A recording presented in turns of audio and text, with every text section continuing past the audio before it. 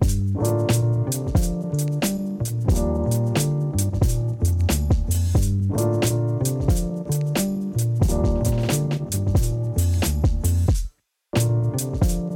in the chat.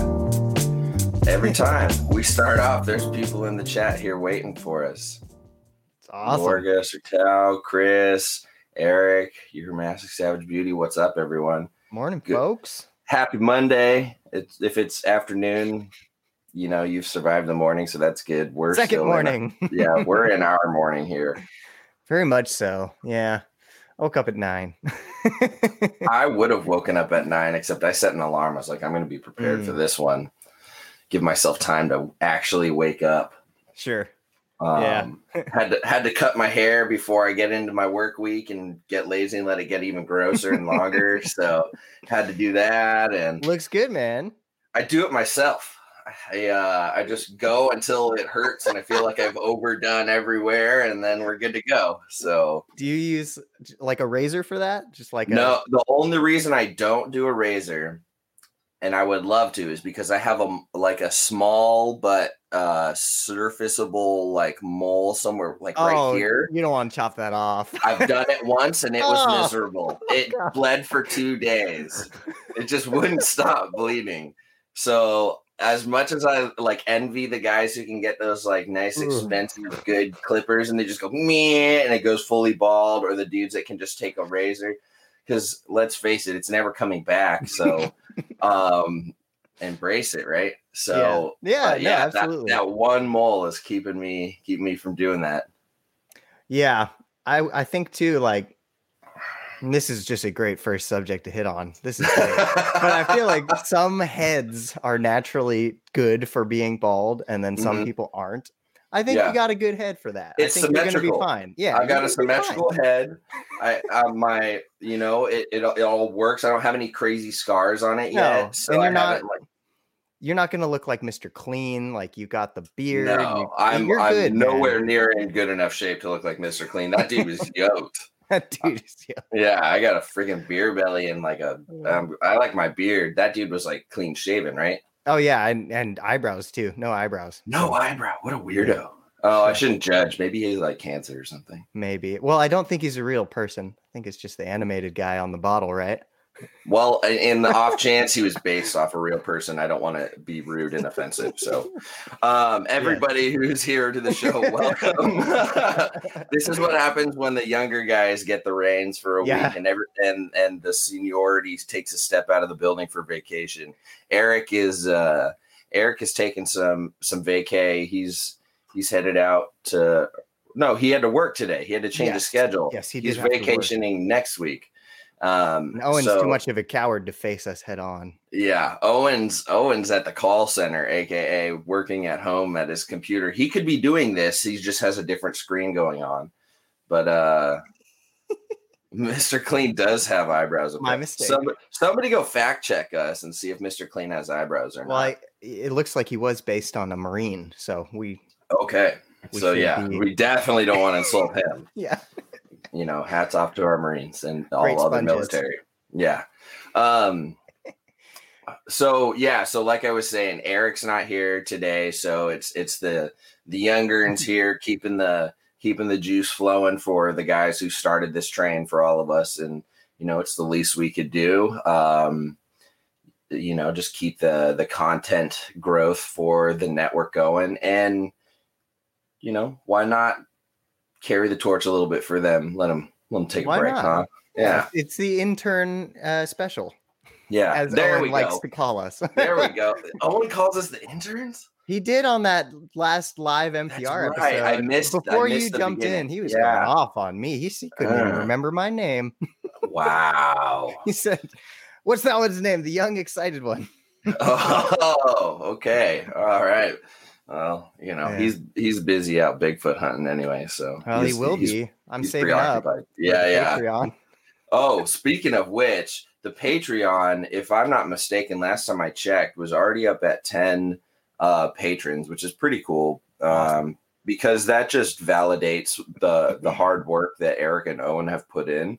And if you really think about it, this right now is their 10th season of Morelia Python Radio doing their show, not even talking about the network or anything else. It's just, they're on their 10th year, and that's pretty freaking rad. And I think it's been a long time coming, if you ask me, since they found some way to monetize the work they've done, because they give so much back to us. We don't really give them any money unless we're buying some of the merch from the Teespring store, things like that. So I feel like, it's the least we can do. I know times are tough. People are being wise with their money, given everything, but I think it's pretty neat. And it's a really simple way to support them. It's the same thing as, what I do, sending money to USARK every month. Right. It's no different. So yeah, 10 patrons right now for Morelia Python Radio. And it started just a few days ago. So, and that's awesome. That's before we even really roll out worthwhile tiers, if you will. There's a lot of ideas that are being cooked up in terms of what we can give back to folks. That's going to be really exciting. That's definitely coming. So if everybody who's kind of on the fence about Patreon in general, we're trying to come up with things where, if you're on the fence about it and you think it's just giving money, we're trying to have options where you get something back, discounts at the Teespring store, access to calendars at that time of year, a whole lot of different creative ideas where you get something back. So we're trying to come up with some of that stuff. So stay tuned. For right now, it's just a single, buy us a cup of coffee sort of thing. And it's, it's for a good cause. It's really going to Eric, and supporting what they're doing. They're not just pocketing it, of course. They're going to put it to more reptile related endeavors for the podcast, upgrading their equipment, funding herping trips for their YouTube stuff. So Lucas and I are just sitting here kind of poking them in the back, trying to keep these old guys going. You ever seen how they move big tortoises? They get a stick and they just gently tap their shell in the direction they want them to go. And really? They kind of, it's a very effective way to move 400 or 500 pound galops or even 200 pound sulcatas. And cool. So as much as they do on their own, we kind of, keep poking them because they really didn't want to. They've never wanted to do Patreon. They've always felt that, monetizing it kind of went against why they do it. And it's not that they're doing it for money now. It's they want to give back more, and it's easier to do it if it's a community funded sort of thing, because then the community has say in what that, sort of means. Right.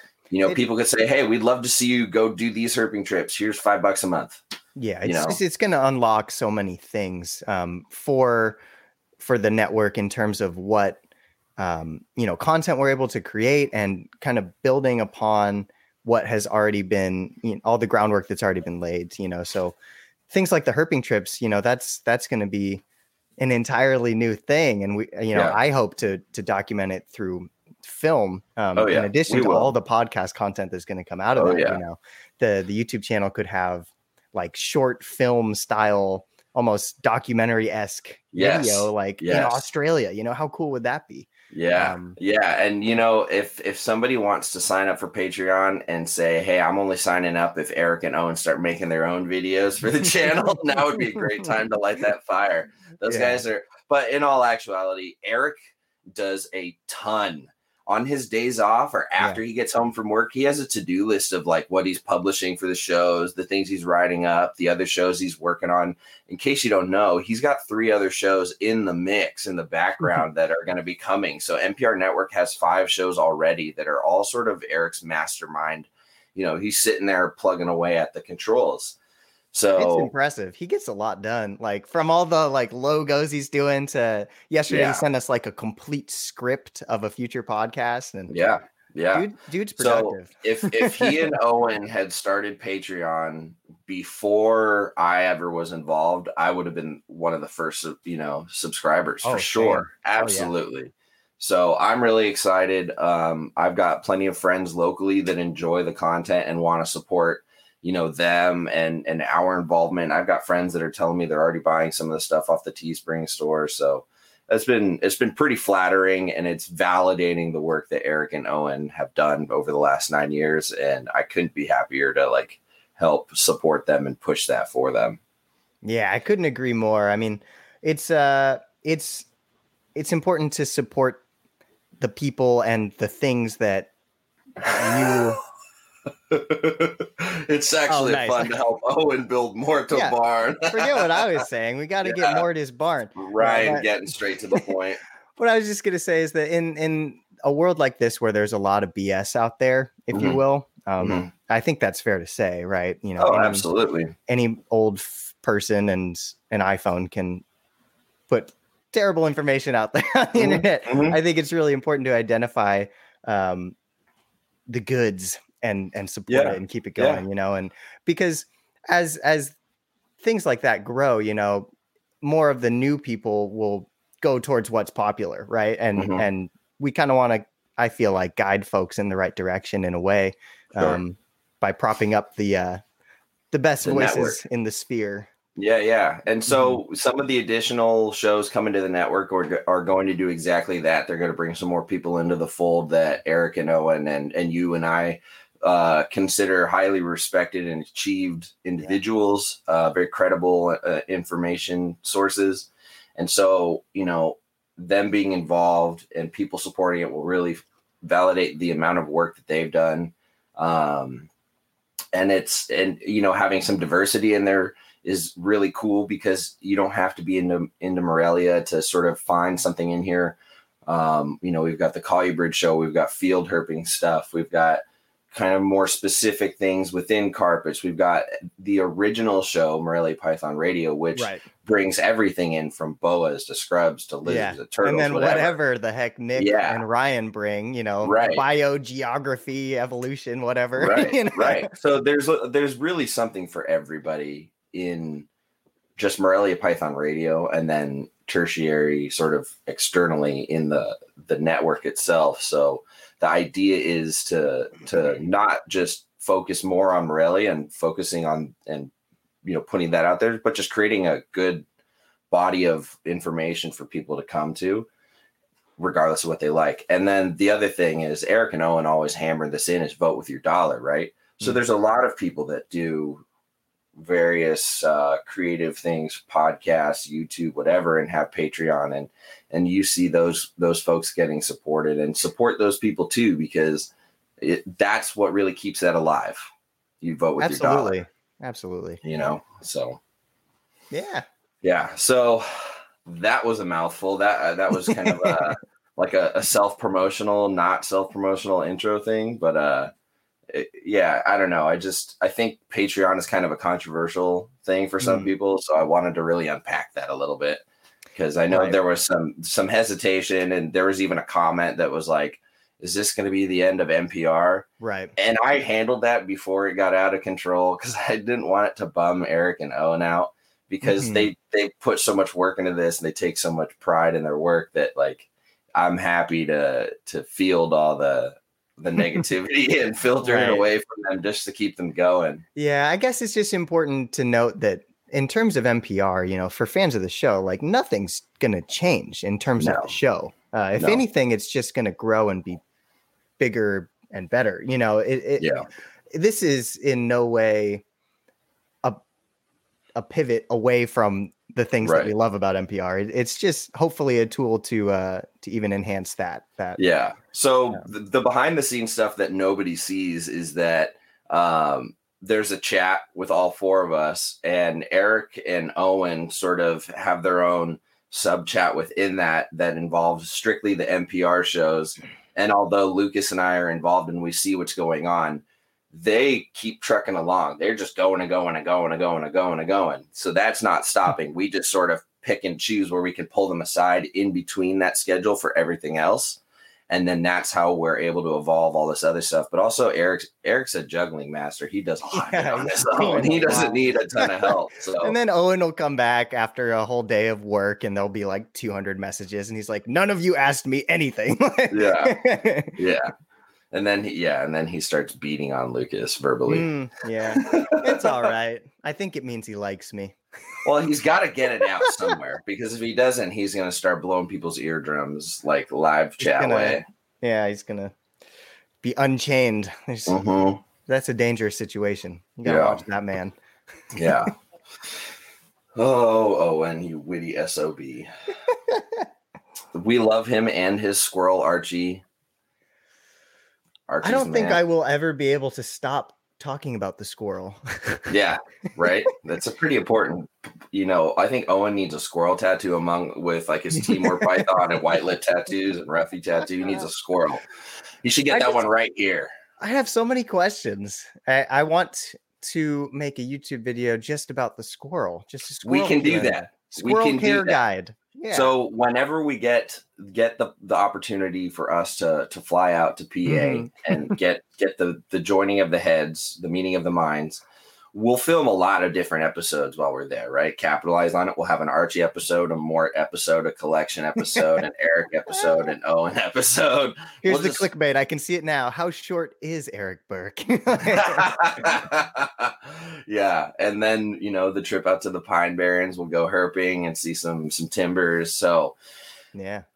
More good things to come. The YouTube is actually growing. We're almost at 25% of the public watch hours needed to monetize. I'm impressed with that number. We just got to get the promotion of that channel out there more, so more people go to the NPR network channel. These live shows and things all help. But I think that's where Eric and Owen getting back on the video game sort of train will really help. Yeah. Absolutely. Because I think so many people want to see these animals that they've talked about for years and have essentially come to know, right? Because that's the beauty of having a podcast run for 9 years.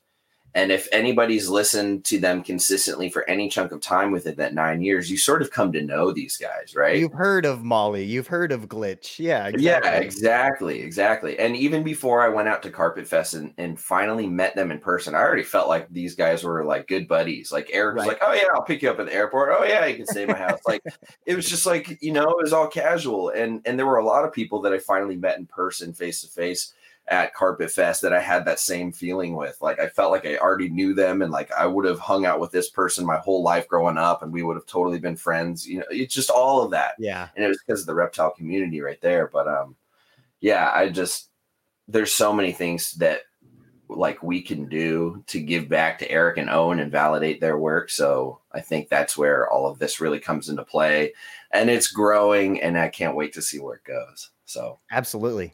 And I can't wait to go to a freaking Carpet Fest. Damn COVID. Yeah. Well, hopefully the rolling out of the vaccines, people being a little more educated on protocols and safety. It's been going on long enough where I think a lot of us have had time to digest and understand and experience enough to further our understanding. So hopefully, the new year, the new cabinet and government turnover and whatever else, and the further progression of vaccines, things will start to open up. I mean, there's a show going on at the Cow Palace on the weekend of the 22nd, 23rd, a 3-day show, and they've coordinated with the city officials, the city public officials for that show. And so they're doing it the right way. They're getting the city's approval of like maximum occupancy and protocols and stuff. Nice. So I didn't think that would happen in California so soon. So to me, that's a really good sign. And if that goes well, it's just going to keep helping, the opening of the world, so to speak, back along. Like there's shows in Florida and South Carolina and stuff that have happened, and a few other places. And I think a lot of other places are a little more willing to open up than California. So to see a show in California, it's an encouraging sign. So I'm hoping that, this summer we'll be able to have a Southwest Carpet Fest. So that would be awesome. Yeah. My sister is a teacher in New York. She's actually getting vaccinated on Friday. So nice. It's happening slowly but surely, the end is near, I hope.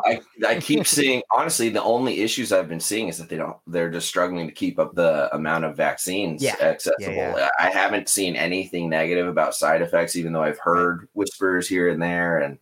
But that's like with anything, I guess. Absolutely. I mean, I've had we don't have to get too much into this, but you know, No. I get my flu shot every year. Some years I feel like crap. Some years I feel nothing, you know, sometimes it just depends. The 3 years I did get my flu shot from like freshman year, maybe junior year, and then like 1 year after, I nearly died each time with like 103.3 fever. Oh, no.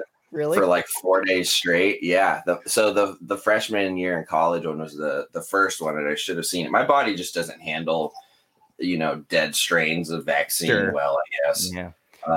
But yeah, I was bedridden for 4 days, lost 15 pounds, didn't keep anything down but water, and couldn't move, and I almost died. My mom was like, you if you stay at that temperature for much longer or go up in temperature, your brain will fry. You will have irreversible brain damage. I was like, okay, I'm going back to bed. Good. Yeah. So maybe to me, I just avoid the flu shot. Yeah, maybe the bright side is that this one is a completely different vaccine in terms of the science. But so for me, what I'm doing is I'm waiting to see the first wave of people get it and see how it goes. Right. And then I'll reevaluate, you know. Sure. I'll just play a roll of the dice game. I think eventually, you know, it might just be a thing where everybody gets it, and it seems to be pretty safe and pretty stable. So I'm keeping my mind open. I don't want to be completely anti-vaccine on this because I've grown up getting all the, you know, appropriate vaccines, doing that. You know, I'm not an anti-vaxxer, but you know, this one's just so new and so quick. I'm just kind of skeptical, you know. So right, and I think there's a lot of people in that mindset, which you know, it's fair, but. I think it's healthy to think for your own self. I think everybody should think for themselves. So that's my genuine, authentic thought, and I'm going to stick with it for the time being and reevaluate as time goes on. But back to reptiles, carpets, and coffee. Yeah. Well, the first thing that comes to my mind when I think of reptiles is the black-headed pythons. I am so excited about that's looking good. So that's another thing people don't see too often unless you post it, or I think Grant posted about it too. Grant posted yesterday, but so we've been getting some cold weather here in California, not quite as cold as snow experiencing states in the other part of the world, the Great White North, so to speak. But you know, we're hitting 30s at night, and if you let doors open or turn heaters off in the back, etc. So we're getting blackhead lockups. The womas have been locking like crazy. So yeah, Lucas's boy is a stud. He's a champ. He just goes from female to female. He's like, oh, okay, you now. Cool. I know what I'm doing. Well, I mean, to be fair, sometimes he's a little overexcited and he tries to like breathe to eat himself. Oh yeah, that too. Okay. He does that too. We'll separate him and feed him in a separate tub and do all that. But then he wants to go right back. In his defense, I don't think he's ever been allowed to see another black-headed python for 10 years ish. Yeah. Since he was hatched, probably. I think safe to say, right? So there's a lot of pent up, whatever you want to call it, hormone. He's got some sperm plugs to. Yeah, well, it's good to know that it all still works. Yeah, he's a champ, dude. You know, I keep reading documents about like animals that were like brought in the 80s that were already adults and how long they lived in zoos and this and that, and you know, you see these numbers. I think we generally, probably because we under exercise, overfeed, and maybe missed a few other husbandry factors, I think these snakes can live a lot longer than we realize. Like, it's generally known that ball pythons can live 40 years. Yeah. What makes them so special? So like when you read documents about like Apodora living 30 plus years and blackheads living into their 20s and still reproducing, stuff like that, I'm like, if your boy is only 10 years old, to me, it's like, he's still a young buck. Like, right. He's got 20 plus years of good, like, no problem going, climbing as you can see too, I've kept him really lean. So hopefully that works in his favor. Oh yeah. He's a track star. Yeah, so, that's the idea, right? Yeah. So I'm excited for that. If that works out, that'll be my first experience breeding and hatching and incubating blackheads, because they're one of those species where there's so many differences in them. It's not just a close your eyes and it happens like some other species. Like the eggs are a little bit particular. I don't think they're as sensitive as maybe Woma eggs are. Right. Well, this is all just going off hearsay. Yeah, just if they get wet, I think it's just bad news. Right. But Yeah, they go downhill quickly, I believe, in that I heard scenario. when Jason Hood was on NPR, he mentioned that Mhm. he actually does a slight night drop in his incubator for blackhead eggs, which is Interesting. really an interesting thing. Yeah, I Yeah. guess something about condensation and Mhm. Yeah. I mean, if he's studying how condensation grows and depletes based on temperature fluctuation, then he's probably seen some anecdotal evidence in front of him where like condensation builds when it's heated all the time, but if you let it cool a little bit, you get a right, reprieve from maybe excess something like condensation. that. Yeah, You know, that makes me think about my MI clutch that I did in 2019 because the right. clutch had full on, almost 11-degree temperature fluctuations from night to day. Yeah, Sometimes, sometimes it'd be sitting at 87, sometimes it would be sitting at 93, sometimes it would be at 82. And I had no developmental abnormalities in the babies or anything like that. And there was condensation in the tub, but it was all on the bottom under all the moss.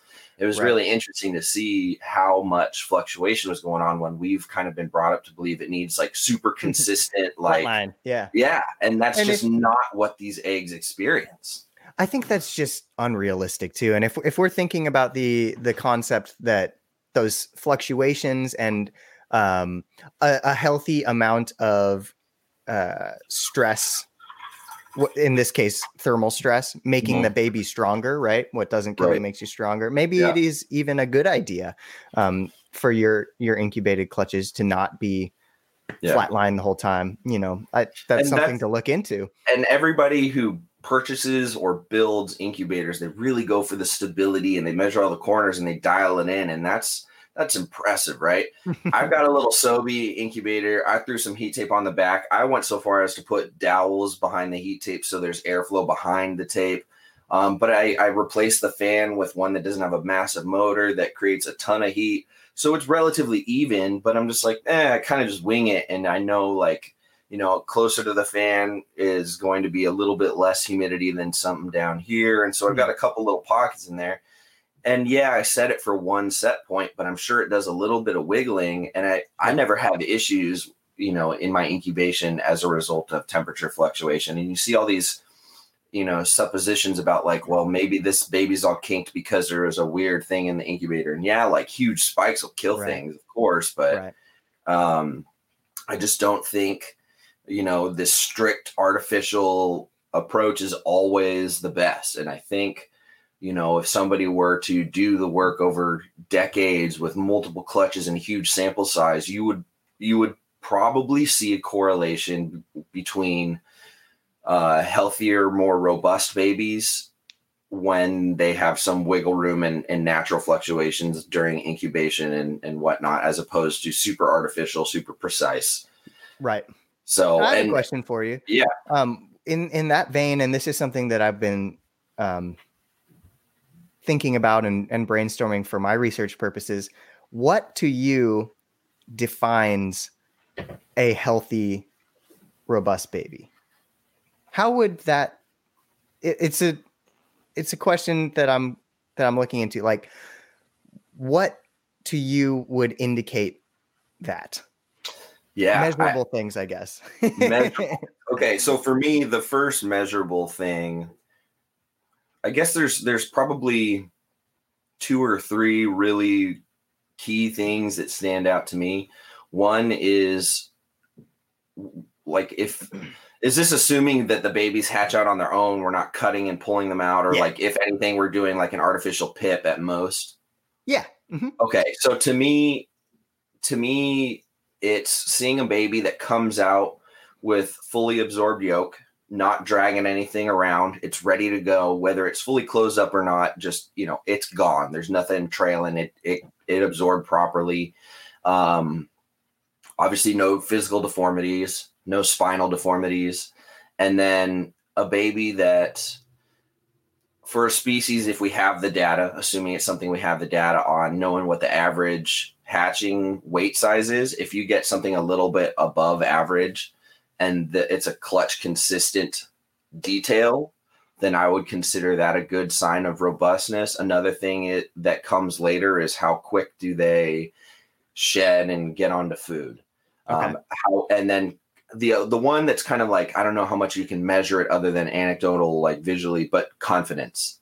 Mm-hmm. I think confidence is a variable in how we manage our snakes and their confidence that isn't talked about enough. And I think a slightly more robust, healthier weight size than average, full absorbed yolk, hatching and coming out, doing everything it's supposed to, having its first shed as it's supposed to per the species norms, and then following suit with eating its appropriate meals soon, which, certain species that's kind of not necessarily possible or tricky. Right. Yeah. But, and then if we're lucky, we're going to have to figure that out with these blackheads. Right. And then there's something to be said, like, is it just one individual that hatches out like that from the clutch, or is the whole clutch robust like that? So I think there's two things to look at: individual parameters and then the whole clutch at those parameters. And so I think that's kind of what I define, what I define as a really healthy and robust baby. So nice. That MI clutch, I sent you the data that the clutch experienced. Average carpet python hatchling weight across most of the species and subspecies is like 18 to 22 grams, in that range. Probably 20 is more like it. In that maternally incubated clutch, I had a baby weigh as much as 33 grams when it hatched out. And I had a baby weigh as little as 22, but the average hatchling weight was about 29 grams. That's amazing. Across 16 live babies. And so they cool. 15 of the 16 ate 3.5 weeks after hatching. The one that didn't ate 3 weeks later. And it's this really shy female that I have who has to be drop fed. Okay. But like, that's the only asterisk to that clutch as far as robustness and consistent, feedback across the entire clutch. It's interesting. I feel like you'd have to think from a natural history standpoint that bigger babies have a better chance of surviving those early, that early period of life where everything's trying to eat them. But maybe, would you agree with that? Or do you think maybe the smaller ones can get into different hiding places and maybe the smaller ones have? I think there is something to being big, robust, and confident right when they come out. And that's where that feeding demonstration shows you that confidence, that first opportunity to act on its instincts. But the other thing too is, I think when you get in species that are supposed to have like an average number of clutches and you get really big size, that's when you start seeing runts. And to me in the wild, that's like a female who ate so well. She tried to, like, her body tried to produce extra follicles, more follicles in greater numbers to have a greater chance of her offspring surviving. And I think at a certain point, some of them don't maybe get all the nutrition, and you're going to eventually get runts and weird ones that are probably going to be the first ones to be predated upon. And in theory, they're taking the first hits from the predators, allowing their maybe more healthier and robust siblings to avoid such predation. Skedaddle on out of there. We see it with turtles hatching at beaches or whatever. So, maybe there has to be runs. I mean, there has to be the ones that don't make it. That's just the way it goes. Yeah, absolutely. I've most certainly had clutches where it was a smaller number and everything was big and robust. And then I've had some where it was like a bigger number and there were one or two that like took longer to have their first shed or took longer to get on food or didn't get on food at all and ended up dying. And I think you see that with larger clutch sizes than is typical for a certain species. So I think we see a lot of things that can lead us to understanding like just what really helps. Is there a certain size factor where if you go too big, that's when you start having abnormalities in your clutch because your female's too fat, so she's donating too much, or I don't know. There's just all sorts of things because there's a correlation when you look at a lot of the old data between mass size and clutch size. But eventually at a certain size, there's got to be deleterious effects. Certainly. Yeah. The talk of baby confidence and baby stress too, that's such an interesting one because I get what you're saying. Like, especially in captivity, the confident ones are the ones that are going to thrive for us. Yeah. But I wonder too, if out in a natural setting, the gung-ho confident one that is me against the world and just gets after it, that one might get picked off first too, because it doesn't have the stress to think I need to hide, things are trying to hurt me. Right.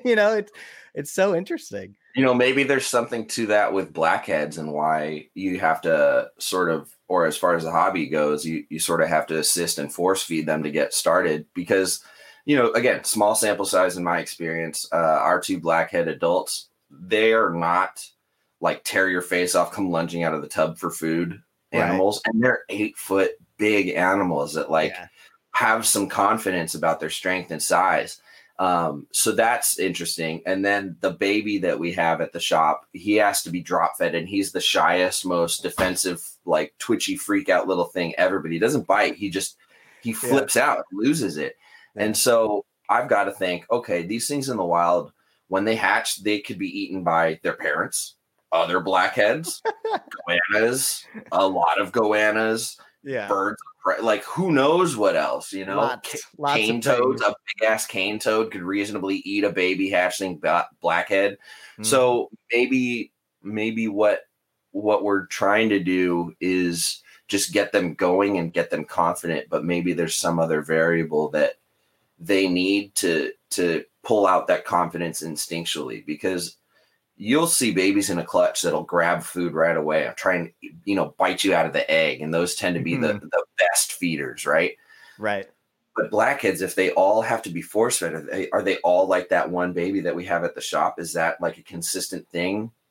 So if it is, okay, they're consistently really timid. They have some instinct to be timid and survive. So what do they need? Do they need to be in burrows? Like, do we need to keep them like some tarantulas where you keep a deep tub of sand, put a tube in and let them burrow a thing and just like leave food at the entrance? And that's how they start? Or is it a certain prey item or a certain time of day? Like, do they do best only being fed at night because they have this instinct? Like, who knows? Like, I am no blackhead authority. And I'm sure this has been discussed 10 times over by, Jason Hood and Derek Roddy and everybody else involved in blackheads. And they're probably, if they heard this, they probably have thought through all this, and I'm probably naive as can be, but this is just the stuff that I think about, and confidence always seems to be a factor or a variable that I notice that isn't talked about. So I don't know. Yeah, no, it's fascinating. It's very, there's a lot of ways to look at it, and we will not be able to know what's right. But that's the fun part. Yeah. And then there's the also idea of healthy stress is just a fascinating one to me.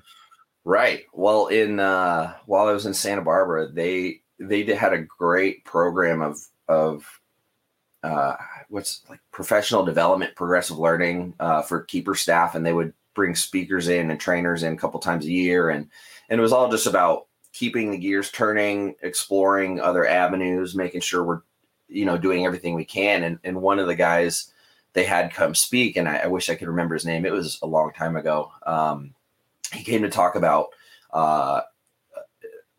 behavioral enrichment and how it can be applied to all the animals in our care, and how it can be used to abate stress, reduce stereotypic behaviors, a lot of different benefits when keeping animals in as close to a natural setting as we can. But, obviously space is limited, time is limited, things like that. Yeah. And one of the things that was probably the only really potentially controversial subject was that acute stress is actually a form of enrichment, and it helps keep their instincts primed, which is a very natural thing. And that can be, giving them bedding, like giving bedding that's been peed on by a leopard to a herd of gazelle or something like that. You know what I mean? Yeah. Lose their freaking minds all day. And then the keepers like pull it away, later. But what that means is those animals, think about what their brain is doing. It's excreting these natural, like, hormones and all these different, the oh shit hormone. Yeah, whatever that's called. And that's a very healthy natural behavior. We always talk about enrichment, eliciting natural behaviors. Well, that's eliciting a natural behavior. Then you have gazelles being gazelles. Right. And then there's you got to take it only so far. You can Right. you can certainly freak your animal out to the point where it hurts itself, especially fragile hoof stock. But the same thought process applies. Like, that's why sometimes I'll throw sheds from another male in with a male Hmm. or a pair of snakes just to really fire them up. That's Yeah. a little bit of acute stress. Now it helps elicit a natural behavior to be like, oh, dominant, oh, my female, like get them out of here, Yeah. or whatever. And sometimes it doesn't work, but it's enrichment, and it's definitely part of their natural repertoire behaviors and what they would experience in the wild. Because let's face it, nature is brutal. So these animals are going to be like attacked from the minute they're born. Like my Apodora, when I got him as a fresh baby, dude still had his umbilical slit. Oh, Like nothing okay. open, but it was clear he had only had maybe one shed in his life and was maybe 2 months old. And dude already had scars on him from like something with an audible, like a noticeable mammalian shaped jaw structure, bite him on the tail, Whew. something probably from a bird based on these 2 points on another spot. And he like had two little noticeable ones and a couple others that are probably just environmental, but he had clearly like almost been eaten twice. That's and he crazy. was 2 months old. Yeah. So yeah, I just think that maybe we overthink things. It's learn or die, right? For the wild specimen. And Yeah. I guess part of the challenge for keepers like us now who are trying to be conscious of ecology and natural history is finding those balances, right? Because like Sure. you said, you can definitely swing that pendulum too far and then you're not servicing the animal anymore.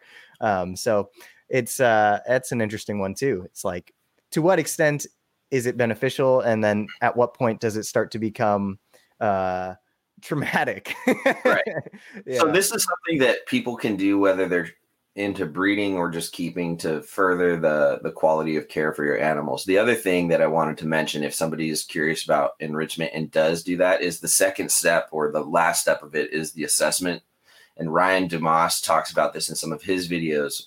And it's going back and revisiting what you've done and evaluating if it had the desired effect, if it was beneficial, if it had any, side effects that were negative, or you learned something else, to make sure if you're going to implement that bit of enrichment again, it's either more safe or more stimulating or whatever it is. So you should always go back and look at it. Like if I'm going to give my snake, this particular piece of furniture, I'm going to pay attention to how they use it and whether it's a problem in any way or not. And you do the same with enrichment items or whatever. So it's the same thing with, like, if you're trying out new bedding. Like when I first got my Dumeril's boas, I put them on dry, fluffy coconut husk, thinking like that would work because that's what they like, and they wouldn't eat. As soon as I put them on dry, fluffy aspen, they started eating. Oh, and it's just little textural things or whatever it may be for the animal, the species. Yeah. So it varies quite a bit.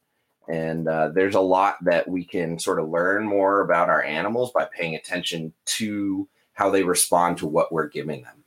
Absolutely. Yeah. And I've been watching the false water cobra that I gave a UV like a hawk, and he is out so often. And, like before he was just in quarantine. And so maybe that had something to do with clinging to the hide, but it really does seem like it has upped the activity levels. At the very least, you see it as a natural part of his existence. Like he needs that. It's part of what exhibits his natural behavior, right? Yeah. And whether it's to gain the UV or stay away from the UV, it's definitely impacting his behavior, right? So some days he'll be most active when it's on, other days he'll be most active when it's off, but there's a correlation either way.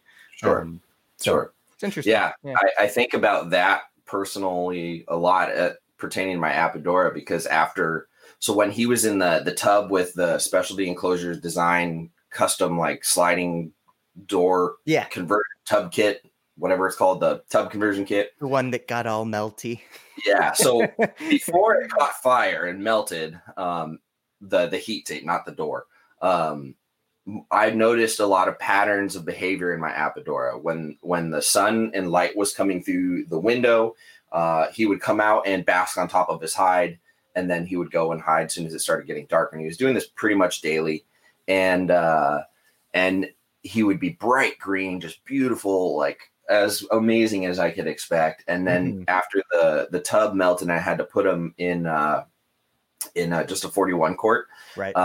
He still got his plants and his cork and another hide and a bunch of stuff to sort of keep it familiar.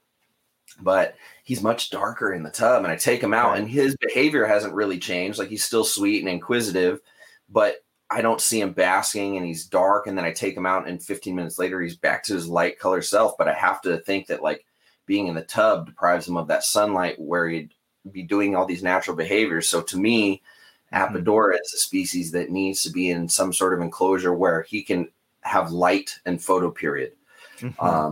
So yeah, it's just an anecdotal thing that I've observed, and it's really making me think. And, you know, my girlfriend got me some LED lights for Christmas, and nice. I've been meaning to do this for a while and retrofit every cage, even with LED lights. It doesn't even necessarily have to be UV light, but just the photo period itself, I think, can make a difference. Now, if you can incorporate UV light and everything, like, I'd say go for it at this point, you know? Yeah. So nice. Yeah. You know, I have actually also observed that falsie with the UV is lighter. Now, he recently shed, so I kind of chalked it up to that was probably the reason, but maybe it does have to do with the fact that I'm providing the UV, because in the quarantine bin, he was pretty dark. And now I'm like, what the heck? It looks like what they call a hypo. Totally, you know, the AB pictures are completely different. So it's interesting. Ryan Cox asks, how would you assess food enrichment? Food enrichment, well, I would just assess it by, like, okay, so your normal pattern of behavior is this animal eats the X food item X amount of time during the week, and then you introduce some novelty and see what happens, whether the animal refuses food or eats it all, or if you see patterns of behavior change, like if he keeps eating it and nothing changes, like, you're at least enriching his palate.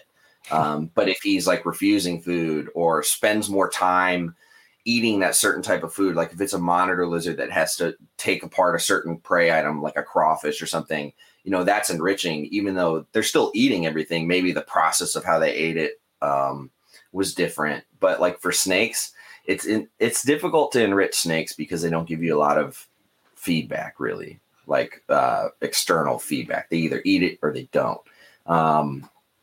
But you could observe them during that feeding opportunity and see if they just flat out avoid it, or if they're thinking about it the whole time before they eat it. There's a lot of factors to that. And, you know, snakes are probably harder than, say, lizards or frogs or things that will give you more behavioral expression with food. Like frogs will actively spit things out. Lizards will like play with it, you know, so you can get a lot more cues from other animals, but I think it's hard with snakes. I just think if you know that a species in the wild incurs, you know, a variety of food items, obviously some things are harder to get than others, especially depending on where you live. But I think the more we can replicate a natural diet instead of just rats and mice for animals that might experience other food items is enrichment for that purpose. So agreed. And like a different nutrient mix, which can only be a good thing, you know, if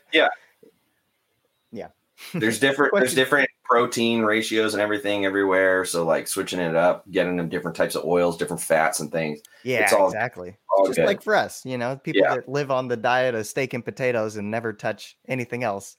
Yeah, surviving versus thriving. Right? There you go. Yeah, like I could feed by Kribos only rats and mice their whole lives, but they probably wouldn't live as long, and they'd probably be lazier, and their coloration and scale quality would probably be below average. But, you know, when you give them things like fish with certain oils or quail or whatever it is, other snakes, then all of a sudden you're giving them a closer to a natural diet, and then you're starting to see your animal in its prime.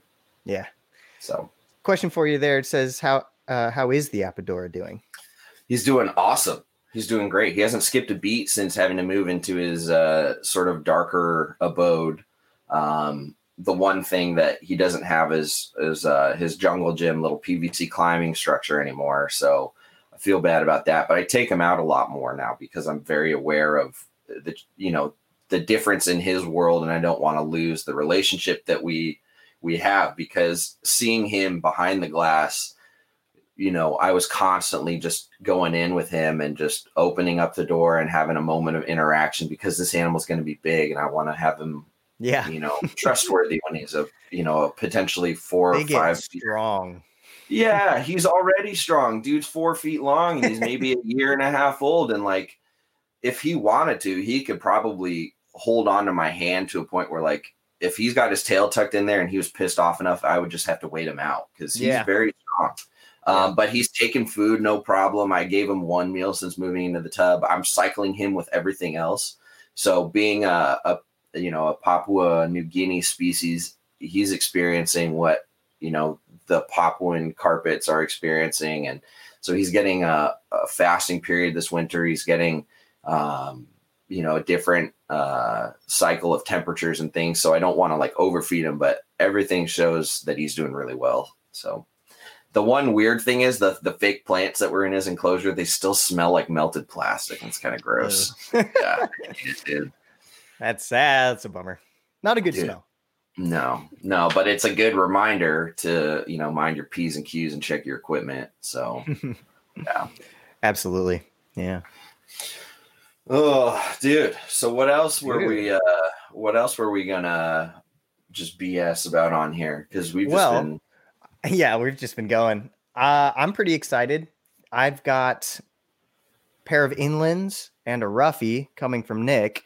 You are getting a roughie, huh? Damn. So that's gonna be good. I think he's just waiting a little bit for temperatures to not be what they are to ship those, but that's probably a bit colder up there for him too. Yeah, exactly. That's going to be awesome. And then I also picked up a 2018 Woma girl. Nice. From Zion Hill Exotics that I'm super excited about. So a couple early additions. What does that put your Woma collection to now? That's going to be 2.2. So that's going to be the second female. So is that round number? Is that where you're stopping with your collection of Womas for now? Until you produce this year, and then well, that's true. Yeah, that Woma is pretty impressive. She's unique, dude. She's just staying in a tight coil on the heat, coming out for food and going back, and then when the male's in, they breed. I think she's done special already because she's got the color. The vibrant oranges, but also a weird pattern abnormality. She's got both going on. So I'm really interested to see those babies. I'm torn because I also like the other female we have at the shop, high contrast, really nice. So like, what do I do? Do I get a pair from that crazy aberrant sort of reduced pattern animal and line breed for that look, or do I try and maintain a semblance of diversity and get one from each? Because if they both produce, I can. I have access to whatever. So I'm struggling with that too. Remember, I was messaging you like, which one do I get? Because there was this lighter one that I went with that kind of had a broken pattern and a lot of oranges and whatnot. But then there was another girl that was high contrast, pretty dark.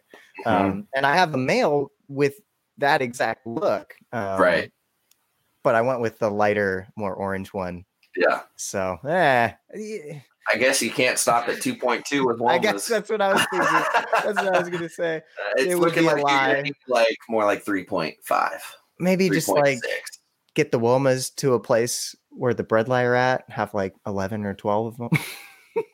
3.6. There you go. Why not? Yeah. Screw it. And then for the inlands. There you go. Get them all. Yeah. Oh, no, there's no question. Like eventually the goal here is I'm in a 2-bedroom apartment right now with my friend. But the goal is to get Centralian to a point where the business, if you will, can buy the other room and then just expand the operation. Yeah, pay for itself. Yeah, that would be sweet. And then, for the inlands, so it's a pairing that Nick did that one of the parents was Schofield and the other was a unrelated stripe project that didn't prove out. So not Schofield or Maug line.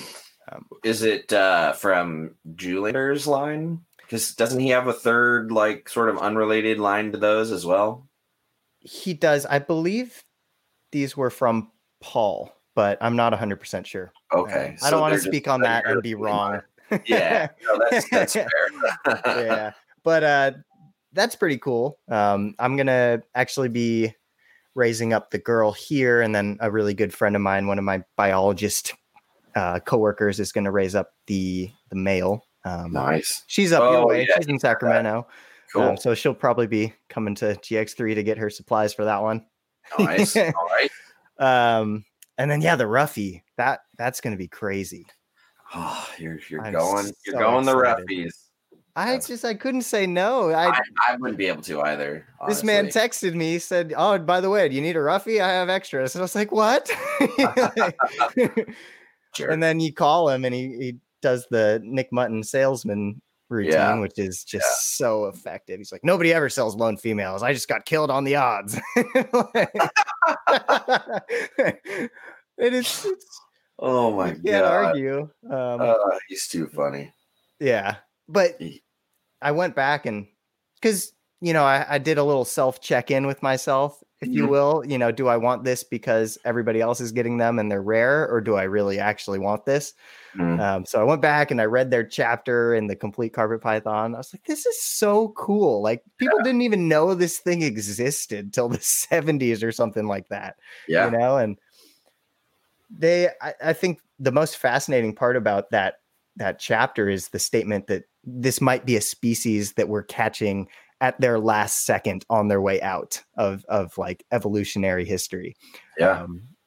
They're just in this little pocket. That's all that's left for them. They probably used to be more widespread. That's just so cool. So in terms of geeking out about their natural history, like, I think I do want it. Yeah. And they're so different. Yeah. I think that's between a chondro and a carpet.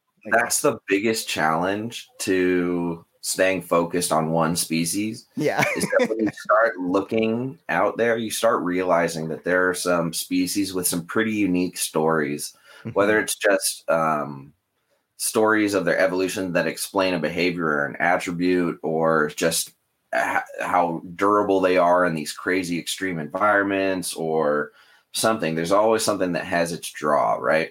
And that's definitely one of those species that has kind of an unprecedented history behind it, as well as behavioral uniqueness, physical attributes that are very unique. And it's kind of got the trifecta of all those like really intriguing sort of features that draw people in. So it's hard not to like them, I think. Agreed. Yeah. I can't wait to get hands on and see what all the fuss is about. Plus, Eric did it, and he was like, "Oh, now I get it." So I was like, Well, Eric's one of the great enablers too. So he is, but that's okay. Oh, and Owen is too. I mentioned like possibly getting a snake. Owen's like, "Oh, I'll send you a such and such." I'm like, "Oh yeah." Wait, slow down. I haven't even gotten the animal. Pause. That was funny. I gotta check my space. I don't have a big old house with like 2 stories and all this room like you do. I was driving when all that happened. Are you gonna end up getting that or no? No. But a friend locally is, and she knows the history behind it, and so she's a responsible person who loves that sort of stuff. So she's dipping her toes in that project. So that's pretty cool to see. So awesome. Yeah. Awesome. So what else? There was something else we were talking about. We were going to talk about. Oh, yes, Lucas, I do need diamonds. We all need diamonds. Let's be real. I really do want gears, I need diamonds. I need inlands, and I need Nova Guineas. And I'm adding Imbricata to the list just because I'm remaining. Manifest. I'm going to will them into existence here in the United States sooner or later. I'm just going to keep saying it with Eric. Yeah. And other people will jump on the warm, fuzzy, magical fairy train, and eventually they'll just show up. But I'm an obsessive, like, I gotta do, like in video games, I gotta complete all the quests. I gotta do them all. I gotta do all of this. I gotta complete all of this. So like with carpet pythons, it's like, I need all of them. And then I'm sitting here going, well, how do I do that? Well, I could get rid of these and these and these, but I love these and I love these and I love these. So I'm as like kind of all over the map as I can reasonably be currently. So, if I were to admit to myself that I need Ruffies too, it might even veer me further off course. So I keep making like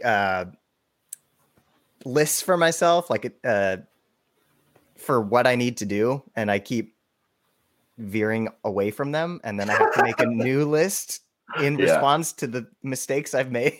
Oh yeah, but not mistakes, happy accidents. happy accidents. There you So go. right now for me, it's focus on the bredli breeding. I started taking them out in bins last night. Got them down into the high 50s last night, and that was just with the window cracked a little bit. So we're gonna get even lower than that. The lowest I've been able to get my Brettles down to is 64. For sure.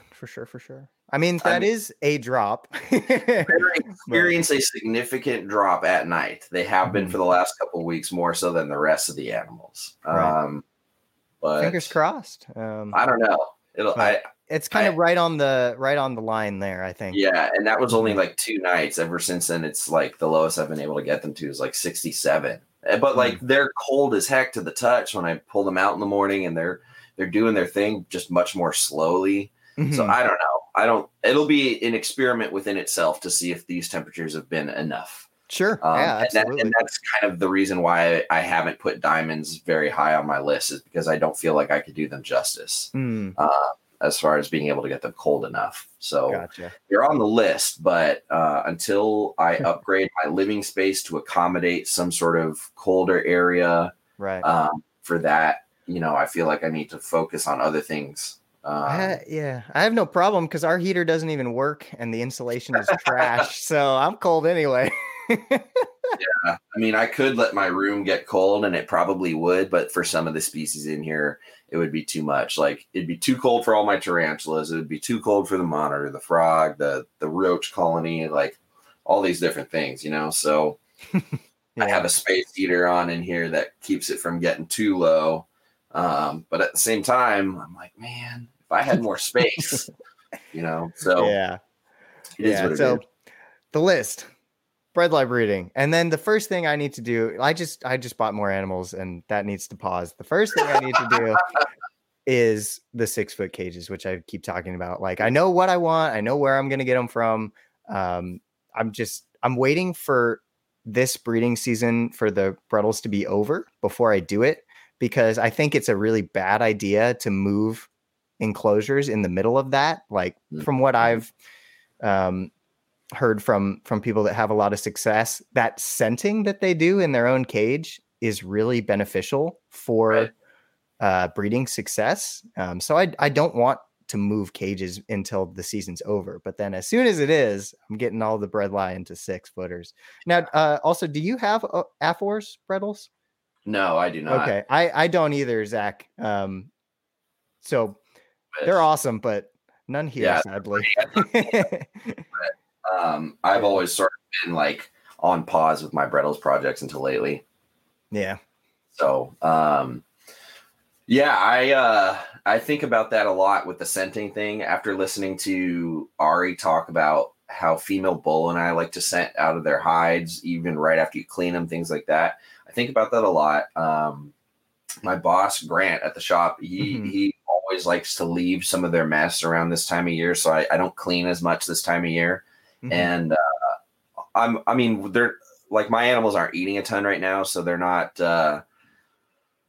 like, making a ton of mess. But if they leave, a little bit of urates here and there, especially adult females, I'm leaving it. I'm not really cleaning their cages right now. I'm letting their funk kind of do their thing. Right. There's chemical cues embedded in that funk for the males. I agree. Yeah. So to me, like, I don't know. I think that's something I just kind of tune into a little bit, and I don't know. We'll see if for the bredli, they're cooler nights. Plus, as Tony said, put ice cubes in their water. The thing is, I put them in a tub in the bathroom at night. So, and then back in their cage, in their enclosures during the day, so they have access to a hot spot and water during the day, but they go into the cold at night. So I could, the ambient in my room right now is only getting up to 73. So there's cool ambient, there's cold water, there's cold nights, and then leaving her scent in there. I'm really curious to see if that's enough for them to breed, or if not, does that mean that it's really like that cold drop has to be below 60s, So it'll be interesting to learn one way or the other. I'm not in a huge rush to produce Brettles pythons. Sure. I've got a lot of other stuff producing this season. So it looks like. We'll see. Fingers crossed. Don't want to jinx anything. Yeah. But yeah. So the other thing that we had talked about hitting on today was talking about how to be a good steward or resource for new folks as two dudes that have worked or currently work at reptile shops. Yeah. So what really prompted, I think about this all the time, but there's always those incidents that you hear of that remind you that not everybody has the same amount of experience with reptiles as you. And they're still going through that learning curve of understanding genetics or husbandry or just kind of the taboos of the industry. And as people go through their experience in reptiles, they go through a lot of these phases of excitement or interests of certain subjects that sometimes more advanced or experienced keepers frown upon or look down upon or get annoyed by or just have no patience for, some justified, some not. And being involved in the retail side of things, you've seen it. I see it all the time. First timers, newcomers, parents who've got young kids who are just finding out about it and fostering their interest, things like that. And those people, they have the ability to go to the library and learn, or YouTube or find all these credible resources. But along the way, they encounter other people involved in the hobby. And sometimes people aren't always the most polite. Mm-hmm. And it can really ruin somebody's experience with reptiles. They'll associate that negative experience with a species or a community or just whatever it is, and it can really have negative lasting impressions for them, their family, their future generations, kids, etc. And I think we have a responsibility as the experienced people or just to anybody who has less experience or is asking questions and is still learning. If you already are, a little bit further along, I guess, in your career, your understanding or your time with reptiles, whatever you want to call it. Your journey. Yeah, your journey. I just think it really is a journey. It is a journey. It's a lifestyle. Like some people do it for a short time and they get out because it's not for them. And that's still their journey. But sometimes we curb their journey by being rude to people or, creating a negative experience. And sometimes it's difficult to, maintain that patience and understand. But I think the best thing to remind ourselves is that not everybody has had the same experiences as you. Not everybody has had the same, access to experts or experiences or information, or they just haven't gotten there yet and they're just starting. And so they're really enthusiastic about something that you might put down or think is basic or not interesting or whatever. Right. Or that you think is so difficult that these people are like, I don't even have time to deal with you right now because the learning curve is too steep. Like that's also the other side of it, Yeah. And I think when we get to a point where we're, if anybody is constantly just being a drag, it's like you really might want to reevaluate whether you should be involved in reptiles, or maybe you need a vacation, or maybe you just need to reevaluate the amount of time you're putting in it. Because if you're ruining people's experiences, that's so long lasting. And that, as human nature shows us, we remember the negative more than the positive, and we discuss these negative experiences more than the positive. And Denton Gallagher hit the nail on the head, and I was just going to say it. We all had to start somewhere. Exactly. So I remember when a bearded dragon was the most exciting thing on the planet to me. I remember when I had my first California king snake, and that thing was mind-blowing. I remember all of these experiences leading up to Nile crocodiles are just kind of like, it's not so shocking to me to see one. It's not shocking to see Komodos. It's not shocking to work with rattlesnakes. It's, because I've done all that. The shock value is kind of gone. I still enjoy it and appreciate it. but I have to check myself. And I get these reality checks all the time at work when people come in and they're just having a great time seeing the first goldfish or seeing a baby crested gecko. Like you literally see people losing their mind and having such a great time. And then when they come in and the first words out of their mouths are they went to this other really well-known, big name, like long-standing, reputable pet shop and had their worst experience ever. Yep. And then they tell you that they're so grateful for the time you spent with them. Like, that's my job. Right. I'm not doing anything extra. I just happen to be super enthusiastic about this stuff. And I don't know, maybe it's sad that they're not used to getting that sort of treatment somewhere. Right. And, you know, we just got to remember that sometimes somebody isn't on that same stage of their journey of understanding. Like, if you got to explain UVB lighting to somebody, be patient, because that's complex stuff to somebody who hasn't had to deal with it. Or, you know, MBD and vitamin supplementation, or, you know, the new trend is bioactive. That's not just so cut and dry. So people, you know, they need to be taught that. And everybody has somebody that fosters their interest into something, and everybody has something that killed something for somebody. And so I see it all the time. People come into the shop and like, man, I'm never going X, Y, or Z place because I had this negative experience. And I was telling you the other day, I just had a very profound one that was, it stopped me in my tracks. I was so floored that somebody could be so checked out and rude to somebody that's trying to learn, that's trying to spend money with them, especially, which supports livelihood. In a retail setting where you would think that the reason that the you know, owner employee is there is to help people and sell animals. Right. And it might sound like a dirty thing to people who aren't involved in the industry or the hobby, but like, you know, if the industry isn't going anywhere, pets are here to stay. People are going to buy them. So for me, as somebody who's been historically involved in conservation and education on the zoological side of thing, I still feel like I have an ethical responsibility and a moral duty to inform people appropriately, do the right thing for the animals and the customer. And so sometimes that can be as simple as making sure that their first experience in the store is at least positive. Right. Even if they don't spend any money with you, like, those people are going to come back. Those people are going to say how great of an experience they had with you, or how much they learned. And you just got to take the time sometimes. And it can be a drag digitally, you know, just speaking in terms of like, if somebody messages you on Instagram or some social media platform because they follow you and they finally worked up the courage to message you and put themselves out there, it can be so devastating to those people if you don't acknowledge them back, or you're like rude back or fake back. Absolutely. Yeah. And I get it. We don't all have the time, and some people can push too much, but like, you know, there's just ways to go about things in just a humane way, just being a good person to people. And I'm no saint. I am no saint. I definitely have moments where I wake up and I'm like, man, did I really just say that online, or did I really like do that?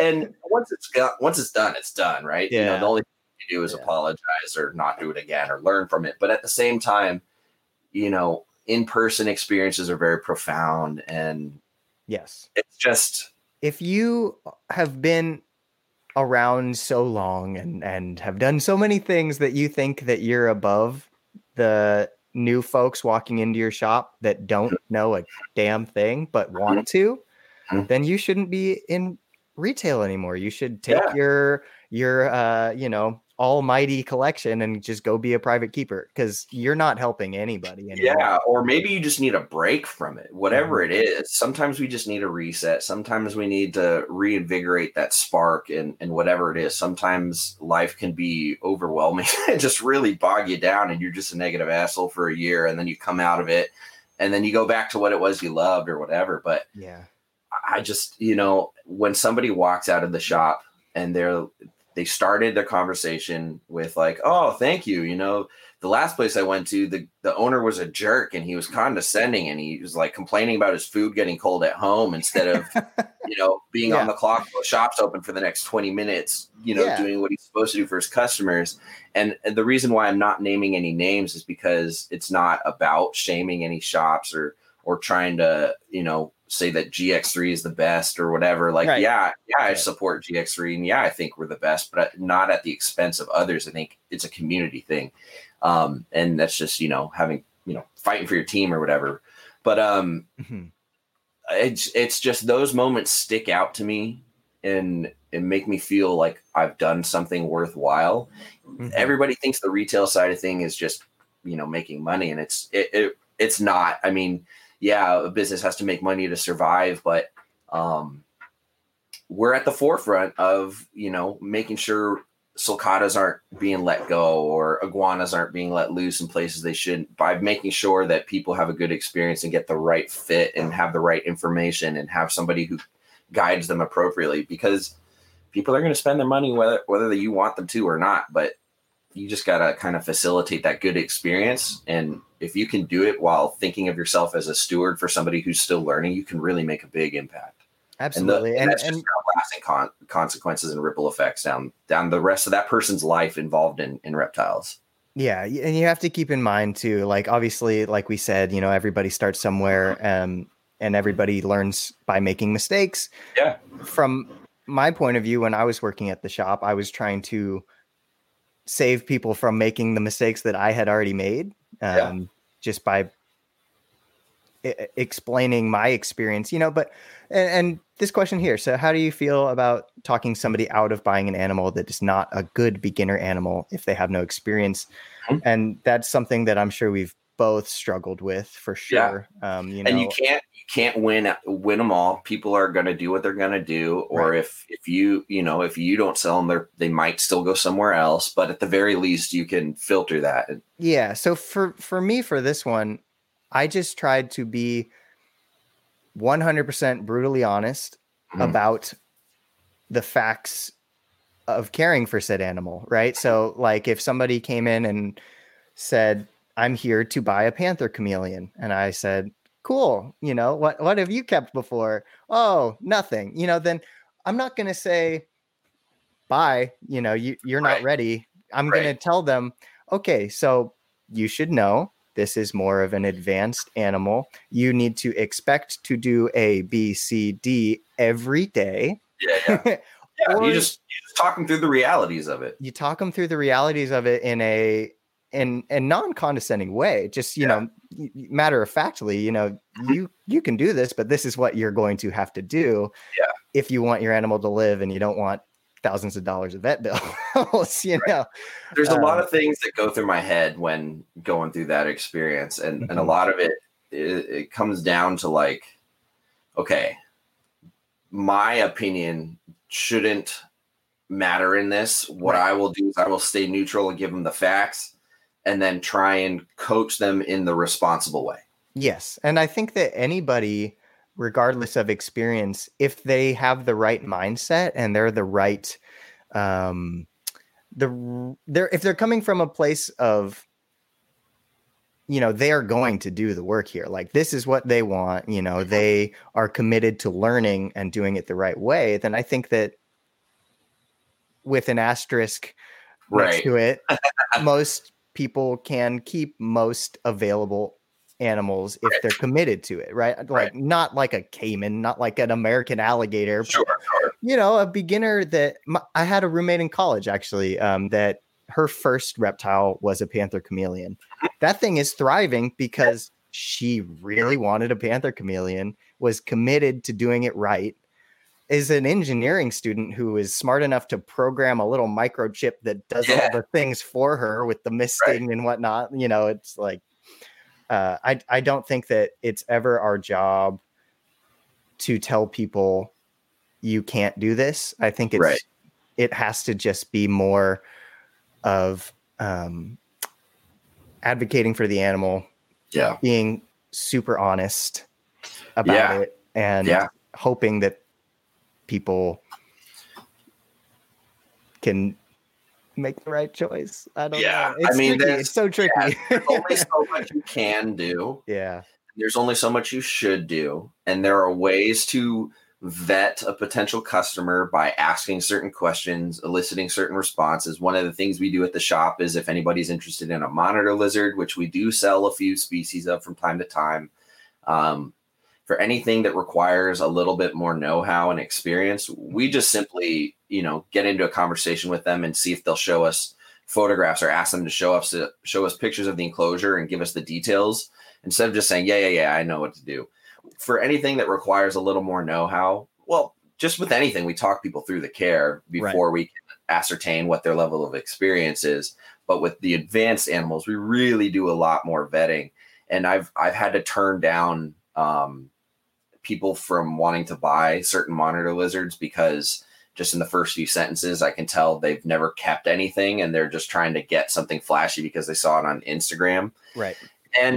And most people understand when I tell them what the animal is going to grow into or the care and stuff. Most of the people are pretty honest about whether or not they can handle that.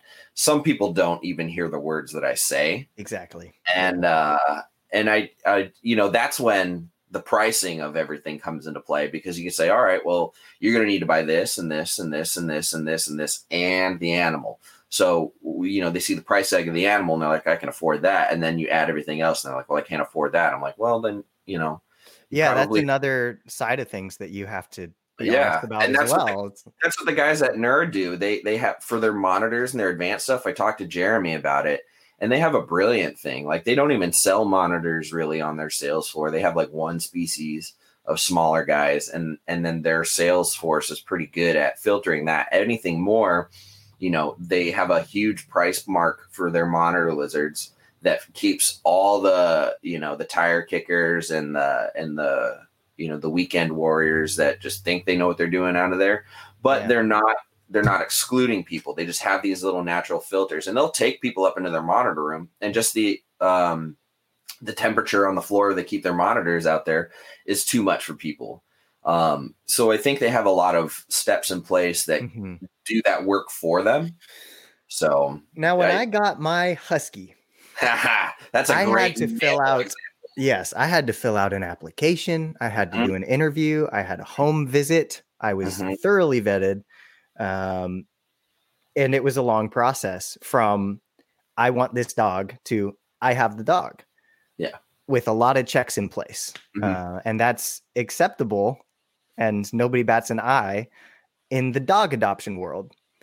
Do you think that more of those types of steps should be applied to some of the reptiles we're talking about here? Big monitors, retics, things that can really hurt somebody. Yeah. Do you think that? Yeah, I do. 100%. And I think there are a lot of good people out there that do that. Just, with the price point and having a conversation with people, I think they're pretty in tune to their market. A lot of the folks that have been doing it for a long time, but there's always the people that they don't care as long as they get the money, and they don't think about it afterwards, and they don't lose sleep about it. Some people, it's just a business is business, but I think a lot of the big animals like that, like water monitors and anacondas and, big, potentially dangerous lizards, they're being kept and bred by the people who are willing to put in the time and longevity for those animals. And I think at that point, they really do care where their offspring go.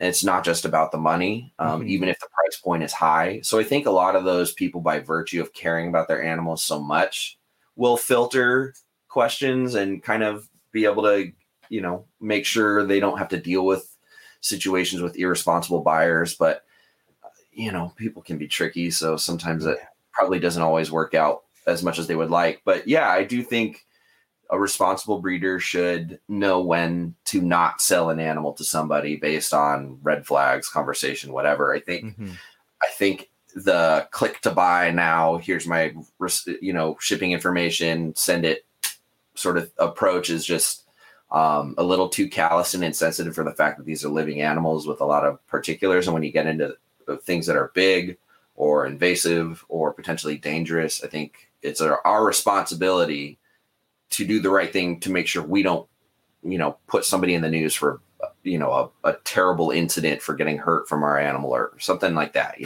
Yeah. It's the same thing as like accidents with venomous. Like if a retic gets out, it makes news because it's not supposed to be. That's bad. If a monitor lizard, is found wandering in some community, scares the crap out of somebody, that's bad. I think it'd be pretty bad even if like a Bredl's python got out, because they can freaking live anywhere.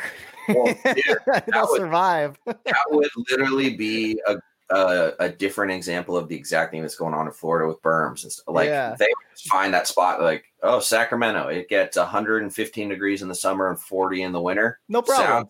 Sounds just like find me a rock at the lake. Exactly. Yeah. But no, I completely agree. I really think that there should be more of that, those checks in place for certain things. Well, and then especially in the retail. Say again. Sorry. The other thing is also continuing to put out the information afterwards. Oh yeah. I mean, you need to, when people are new, you know, you need to, in my opinion, expect to be guiding them through things. If you're, you know, if that's your role, you know, if you're a sell it and quit figure, that's not helpful, and the animal is the one that's going to suffer, right? So as usual, everything comes back to, do you care about the animal? Yeah. And we've got some comments in the chat talking about specifically Savanna monitors, and it's, you know, I have one. I've had him for over 7 years now. He's doing really well, and we get them from time to time in the shop because they are still imported. If we have a customer who's produced a clutch, we'll get those, but it only happened once. And that's a controversial species because it's so discussed. Like everybody's talked about it.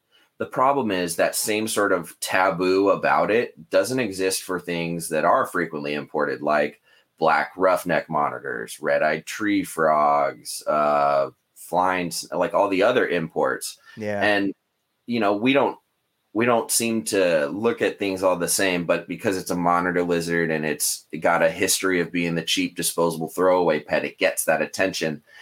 So we'll get them in at the shop from time to time, but we still go through the same process of vetting people, even though it's a lower dollar, seemingly basic animal. It still requires the same attention to care. And so I'll get people that'll come in and I'll ask, why is this so cheap? Or what's your cheapest lizard? And they don't just get to buy it on the spot. They've got to demonstrate what they know. And I will give them the reality of it because I have one. I will tell them, like, you know, this is how it could go best case scenario. This is worst case scenario. Here's what's likely based on it being an import. Here's some of the things you're going to experience. Here's the work you're going to expect to need to do. Here's the enclosure size you're going to roughly expect to need. Here's the amount of time and money and food. And this is their general care. And usually halfway through that, they're already looking at bearded dragons. So I mean, there's also, you know, value in when you think somebody's maybe on the bubble, kind of like you're not 100% sure. Give them the information and say, go home, think about it. You know, imagine this life with this animal. And if you're still up for it in a few days, then come back, you know, like nothing has to happen now. And for people that aren't like, I've had the enclosure set up in my house for 2 weeks, I'm so ready, you know, like that's a different story. But for people that are completely coming into it blind, I think that's a good strategy as well. And then there's the other side of it. There's the folks that already have the animal or maybe already made that potentially bad decision, and they're now trying to come to you for information.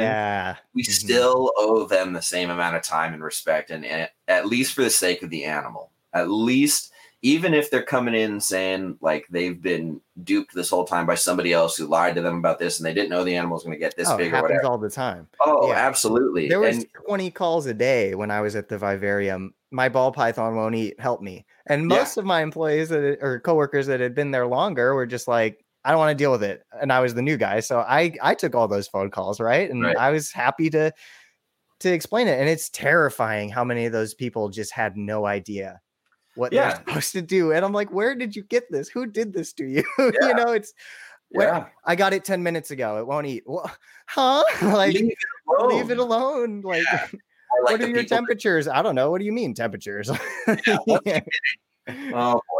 Or the people that come in, they're like, what's your cheapest turtle? I hate that. I go, see that $30 turtle over there? It's going to cost you $500 just in setup. That's the cheapest turtle. It's the $530 one over there. But it says $30. Well, you're going to need a filter, aquarium, basking, furnishings, food, water quality, lights, all heaters, all these different things. And then all of a sudden they're like, well, I just wanted a baby turtle. It's like, that's what you need. Sorry. Yeah, exactly. I turn people down just by just being honest about what their care is. I have to remind myself sometimes, like, because we all know what the really common, terrible customer questions are. And when they come in, we're like, oh, well, I know where this is going. And you just have to like put that aside and do the right thing. Be like, look, this is really what this animal needs. Or, this is the amount of time you'll spend cleaning this off, and you change the filter, or this is the ultimate size it's going to be. I mean, I talked a guy out of a water monitor. He returned the Savannah monitor he got because after 24 hours, it was too much for him. Yeah, I remember that. Yeah. He just didn't know. He didn't know. It was sold to him over my weekend, and like, they just didn't tell him everything, or he BS to my coworkers and, conned them into thinking he knew what he was doing. And then, when he returned it the next day and then asked to buy the captive born and bred water monitor, I was like, no, dude, like, that's not how it works. If you can't hang with a Savannah monitor that's already well established and doing well, and its care is a little bit easier than a water monitor, and it's not going to get as big. And I asked the guy, I was like, you realize that thing's going to get as big as you, bigger lengthwise, and probably weigh as much as your skinny little ass. Because there was some little scrawny wannabe gangster kid from the hood, and he just saw something on Instagram, and he's doing the whole like when some rich mafioso like, oh yeah, I'm gonna get that. Like, he did that sort of thing. I was like, no, I know where this is going. And then I was like, so you have a 150 watt bulb on a glass tank. You couldn't keep a Savannah monitor, and you want me to sell you the water monitor? Yeah, right. I shot him straight. I was like, look, dude, this one that you're returning and having the hardest time with is about as basic as it gets. You're then asking for something that's about as advanced as it gets. Yeah. No, I'm not selling. Yeah. And that's the thing. I think that the highlight here is be respectful. Don't have your head up your own ass about your ego or whatever, but also shoot straight, be brutally honest with people, and trust your instinct in terms of when you do need to say, go do your research, come back, or a flat out no. And that's it's hard. It's hard to give that constructive criticism. It's hard to be involved in that conflict voluntarily. Like it's hard. It is, because it's really uncomfortable.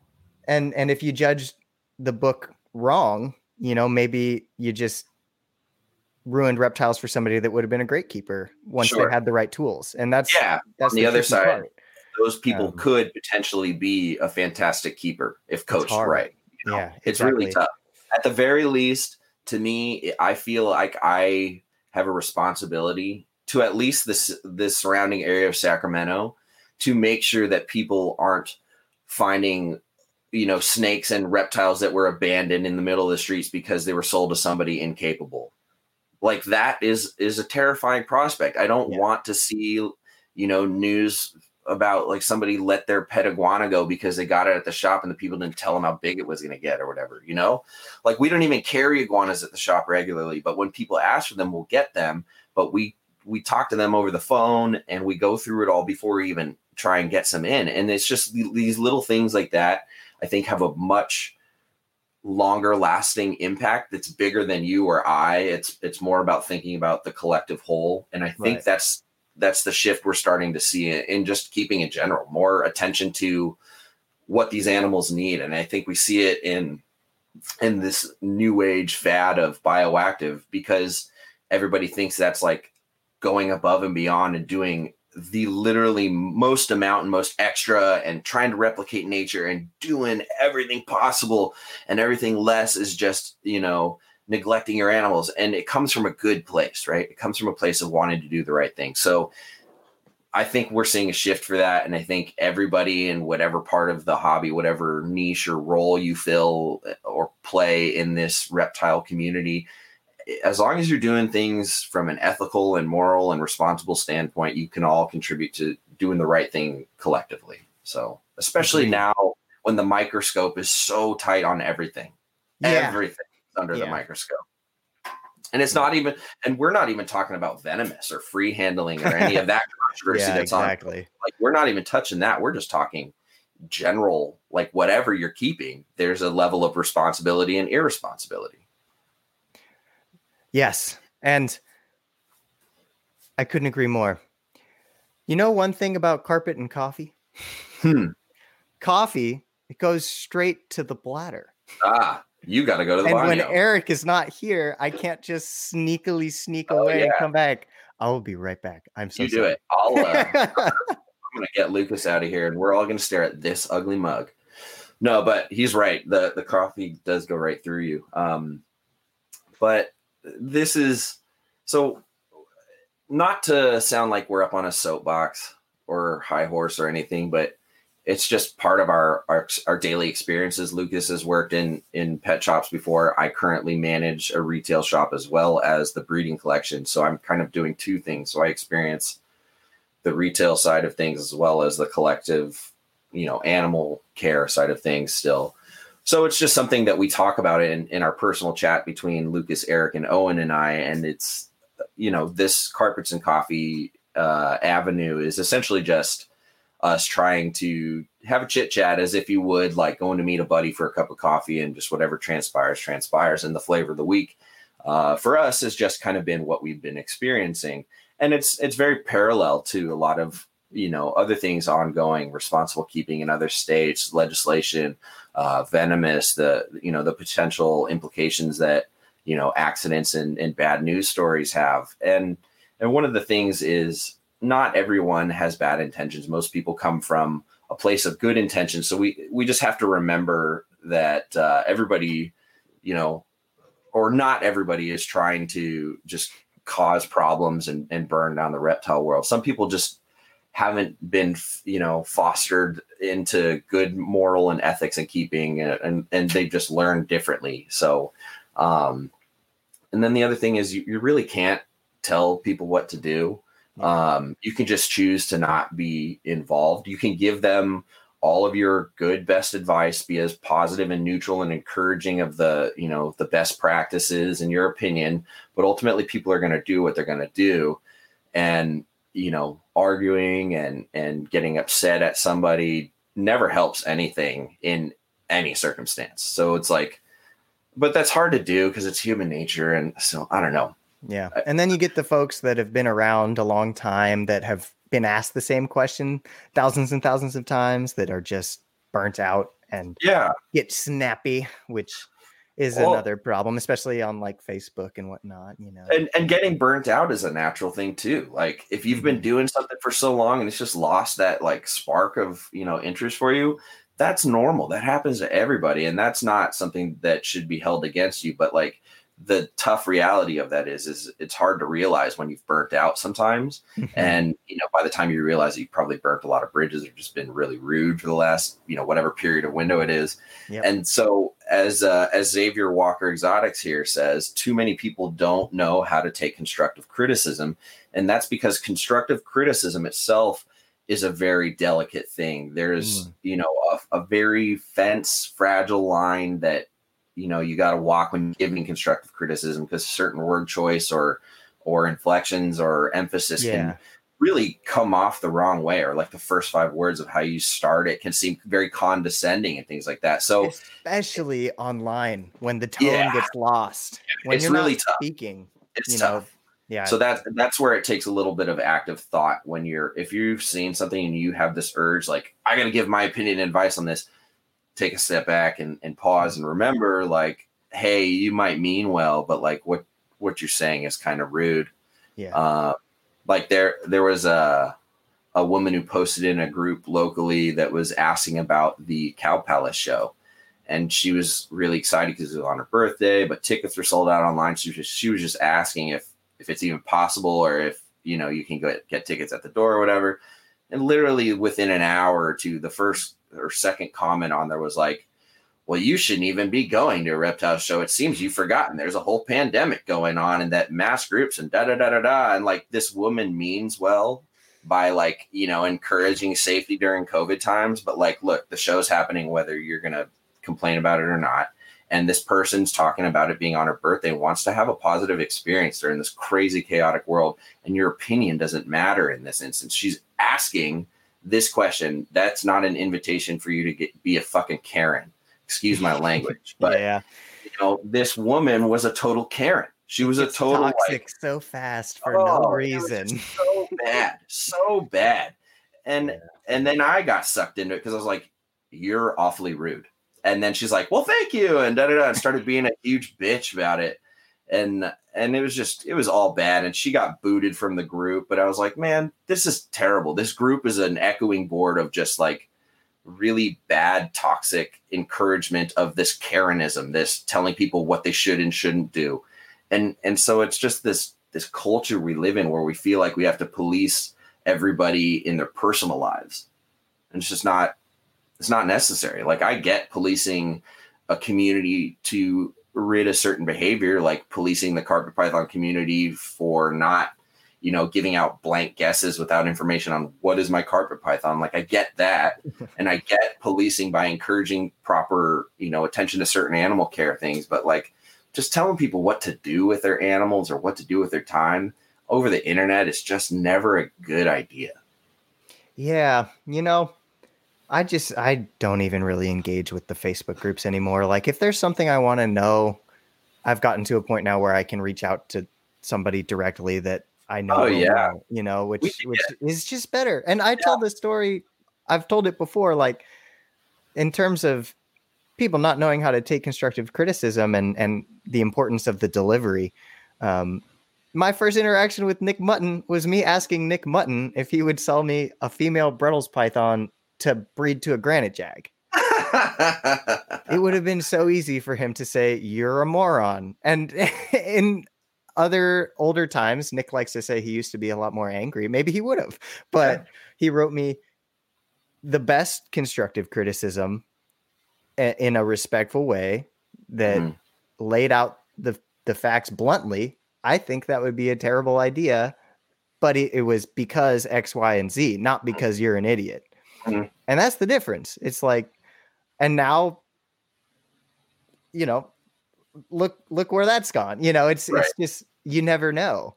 So I don't know. Just, I guess my point is to just be respectful to people and give people the benefit of the doubt until they give you obvious reason not to. Right.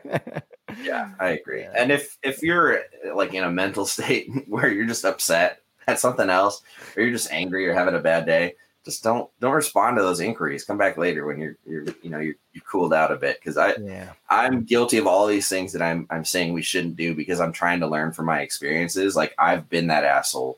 I've vented when I shouldn't. I've reacted when I should have taken a breather. And so, me talking about this here is also like a mental exercise to, improve my own self in that way. But sure.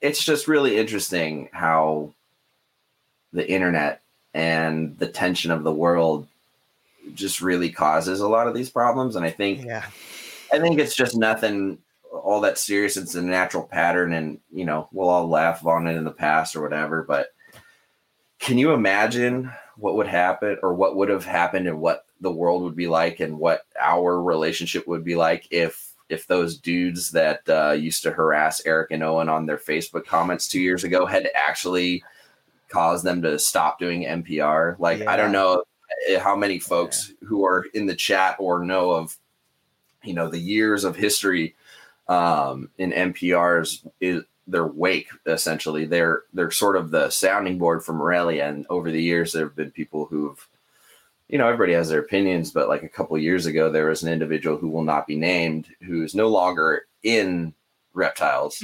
He did not last more than 2-3 years.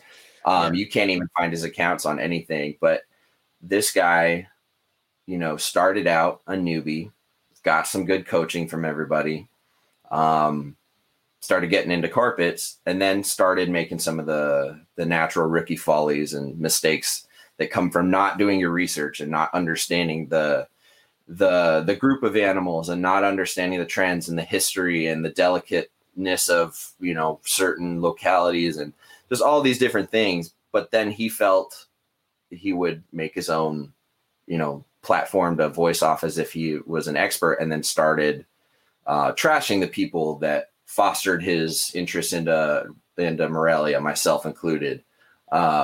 Because I actually sold him some carpets a few years back. Yeah.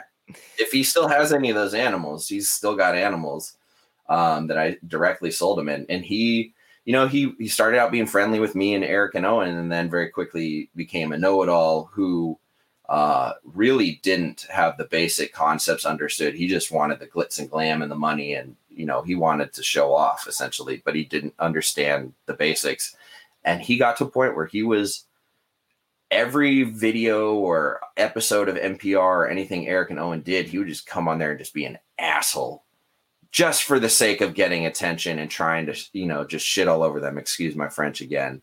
And was just really rude. And eventually it gets to a point where you hate it and you've got to naturally find a way to cut it off.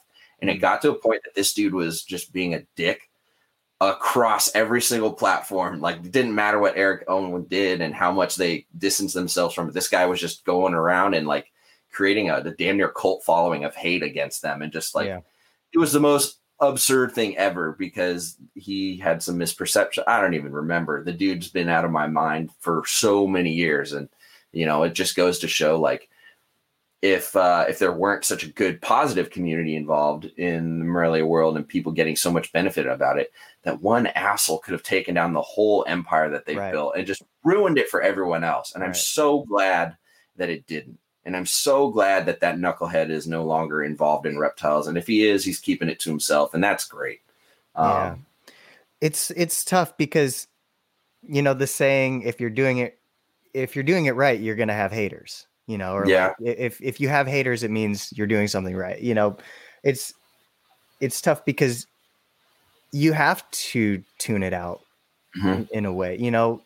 The other side of my life is the music thing, right? Like band, people are super, super passionate and particular about their taste in music and like to shit on the things that they're not into, right? So you get tons of hate as just semi-successful band, right? Like you have to ignore it because those people don't matter.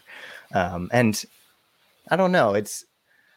I don't think there's a world where when you're succeeding and doing what you love in a big way, there's just going to be haters, whether, maybe they're jealous.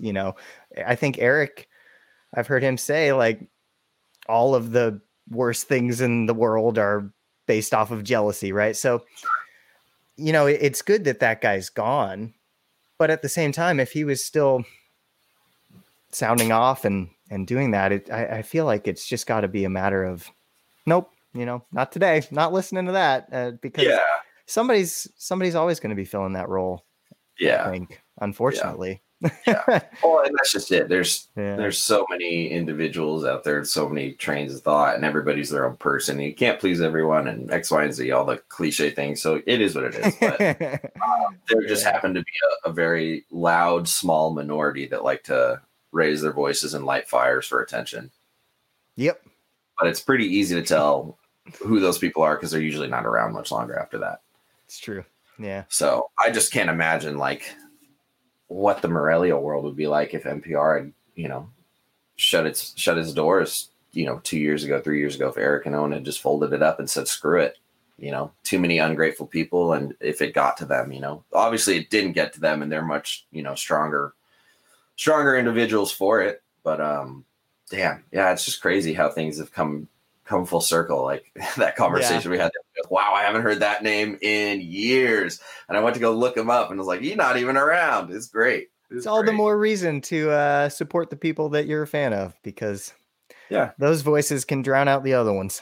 Yeah, absolutely. Absolutely. I think it's all a natural cycle of life in the reptile hobby. It's just like anything else. It ebbs and flows, people come and go, but as long as the animals are still there, the hobby and the culture will be there in some way, shape or form.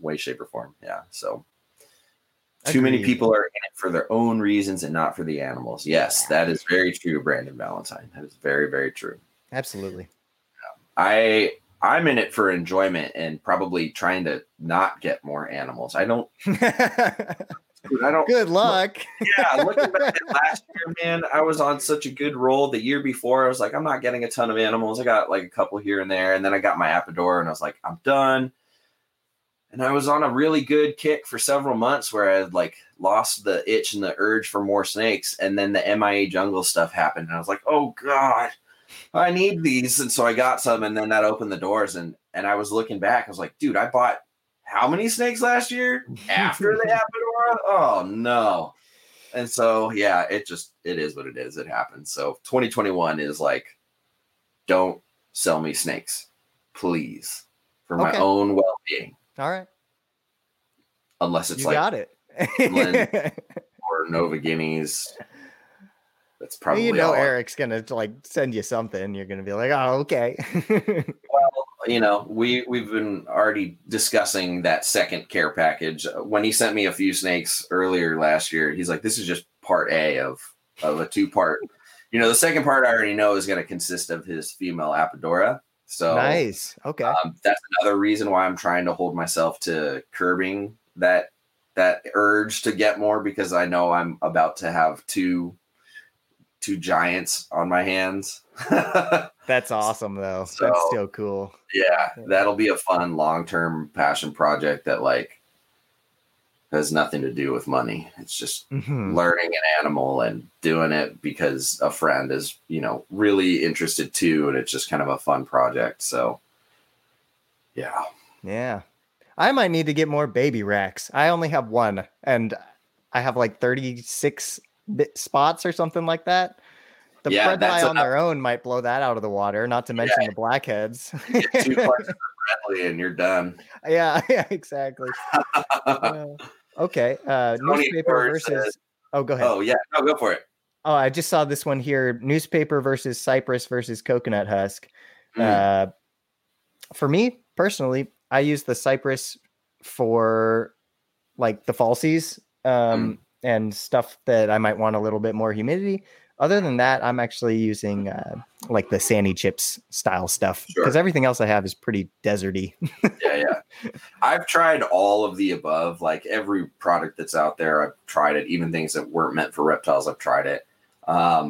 Unprinted newspaper, I used to use when I was still doing ball pythons and was really first getting into it, not making a lot of money, and had to make some choices about where I was spending my money, and I could get free newspaper. Soon as that wasn't really an issue, I was quick to ditch newspaper because it gets wet, it stains your tubs, it stains your animals.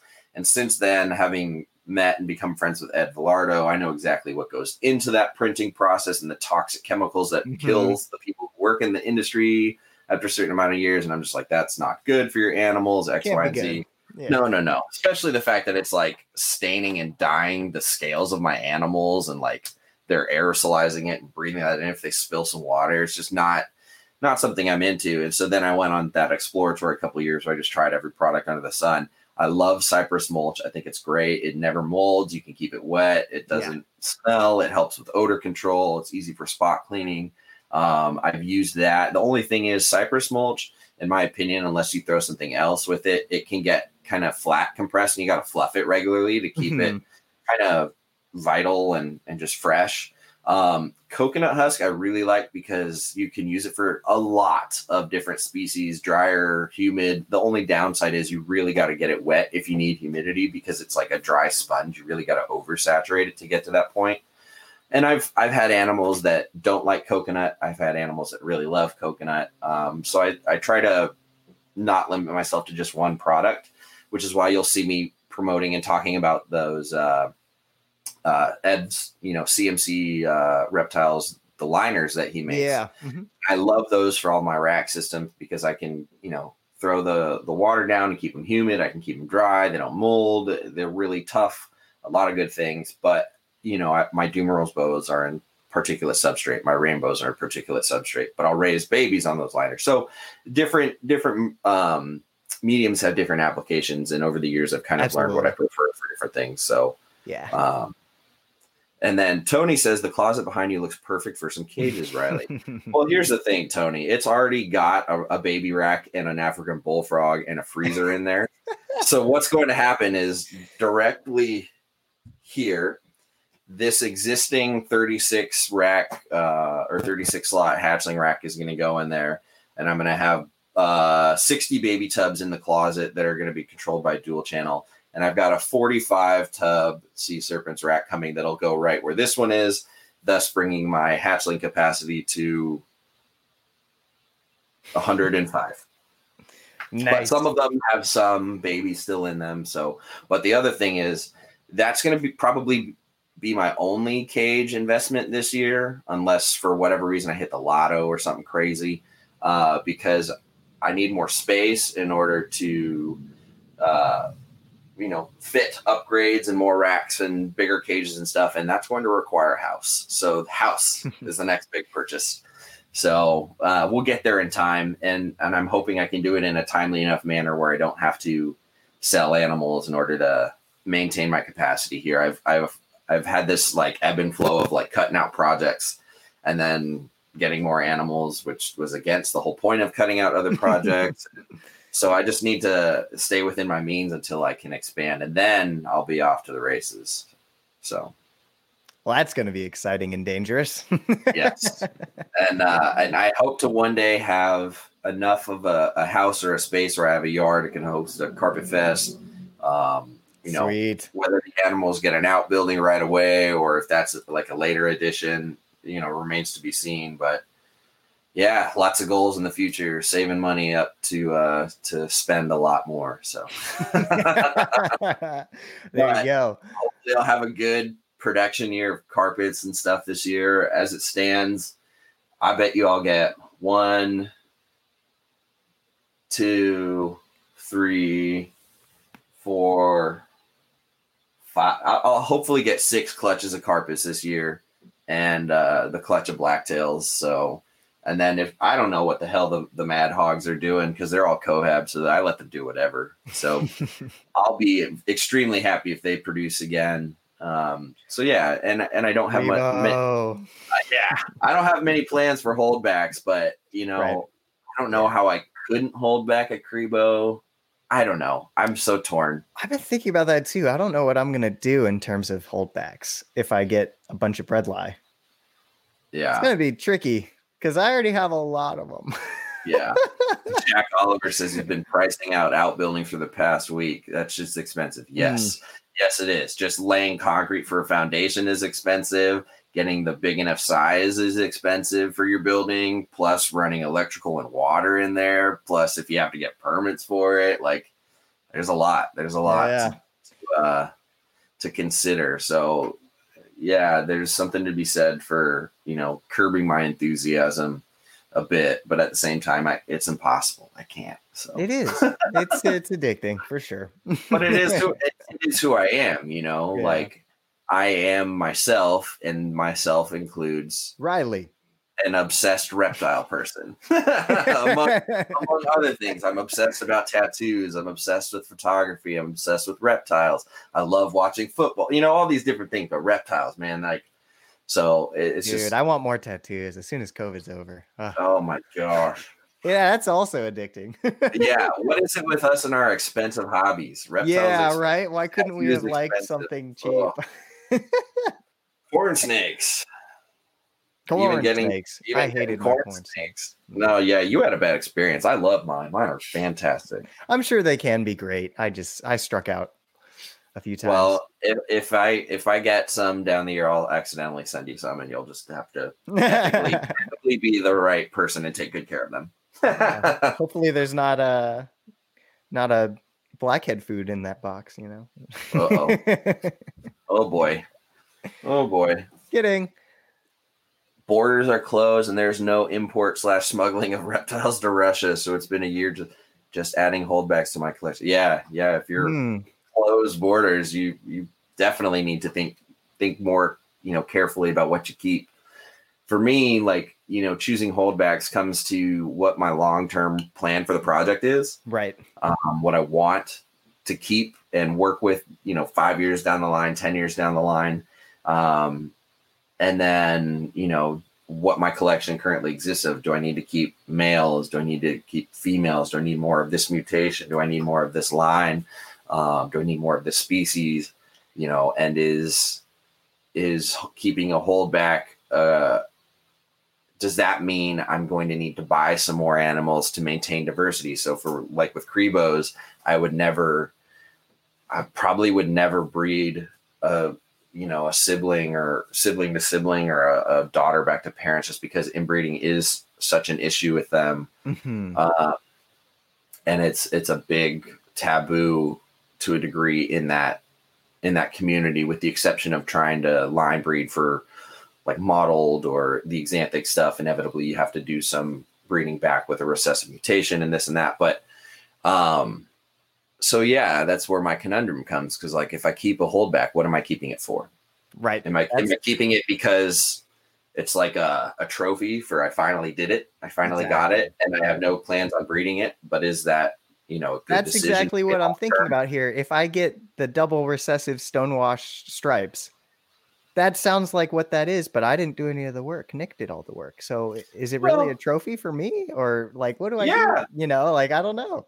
Yeah. I mean, at the very least you produce it, it's fun to keep something, especially if it's like your first clutch, like it's kind of monumental. Yeah. So there's value in that. Like there's value to me producing Crebos for the first time for that species, because I love the species. I've worked with them for almost 8 years now, and 3 because my female almost died during the process. So it's kind of like, the reward after all the stress. And then, then there's the concern, like, well, what happens if one of my pair dies or something down the line, and I want to at least, keep working with those species? Do I plan on that eventuality and in the end result buy something unrelated to keep going? Or, there's a lot of things to consider, and it's not the same as keeping carpet pythons, because, it's very diverse in this realm of what I keep. So yeah,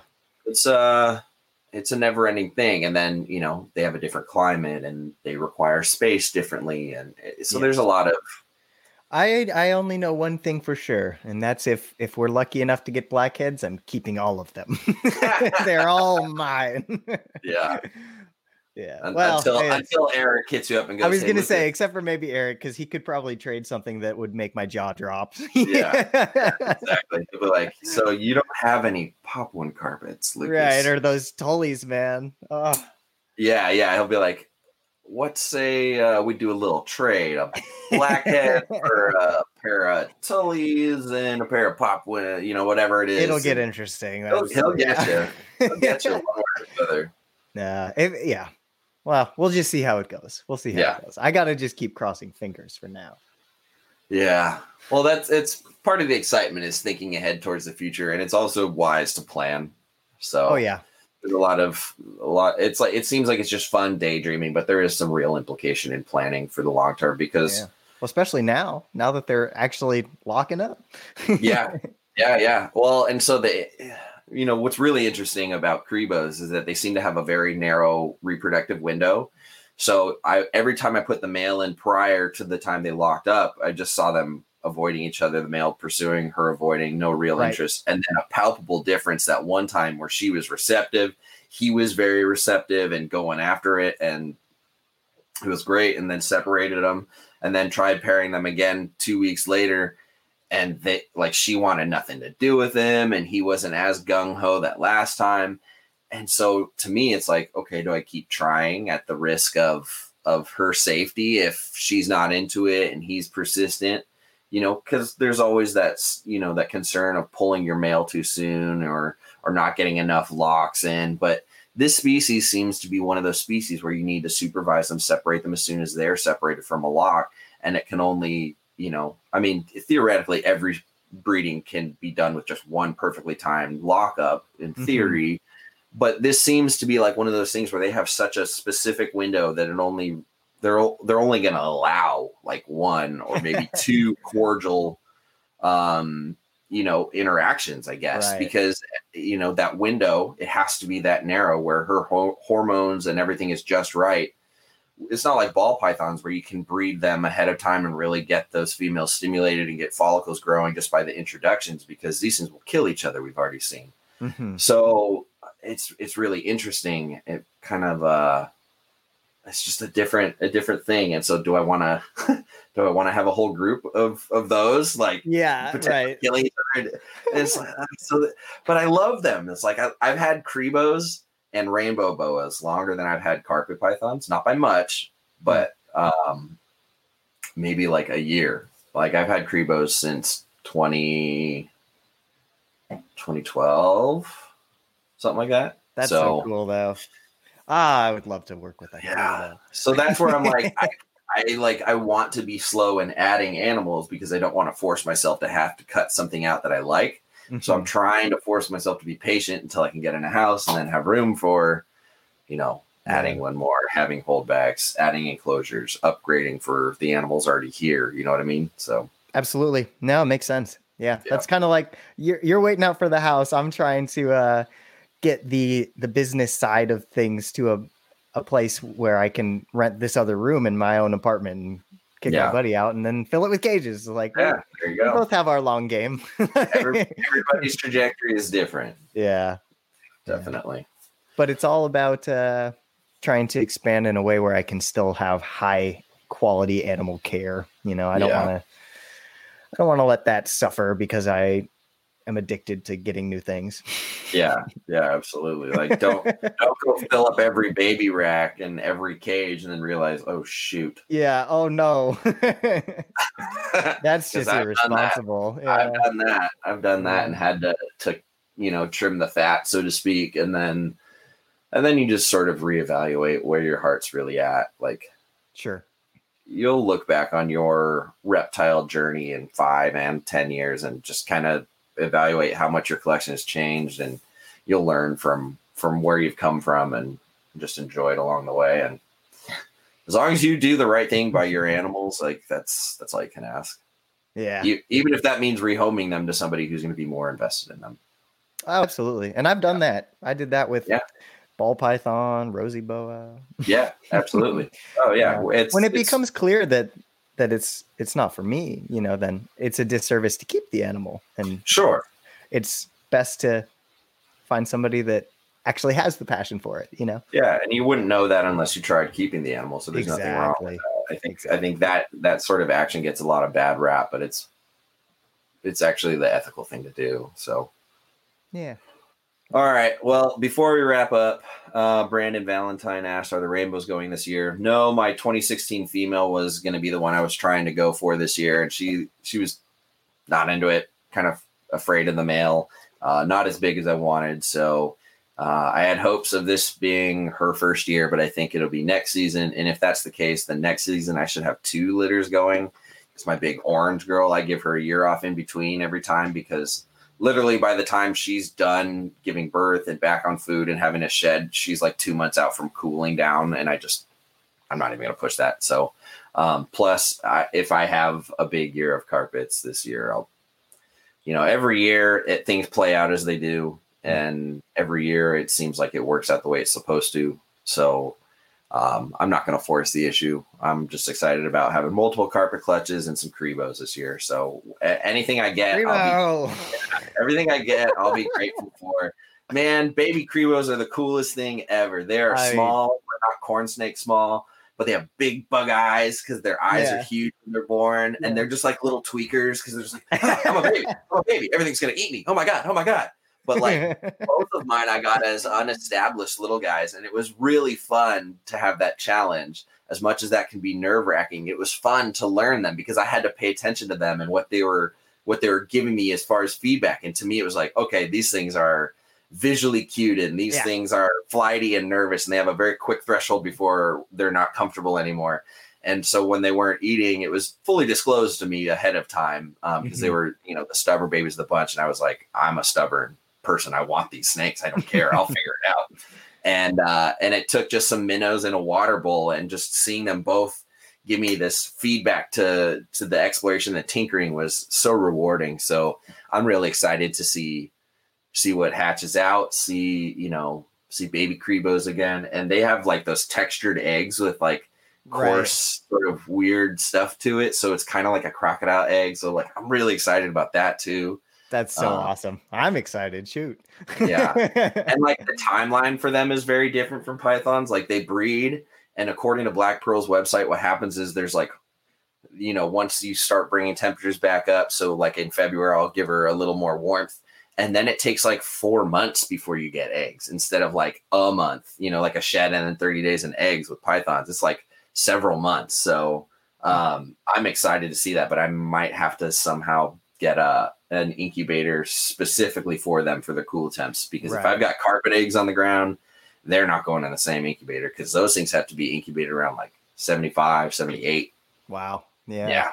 75 is what John is saying is his happy medium. Any closer to 78, you get like kinking and weird issues, or like a dead in the egg. So we'll see. Gonna need another one.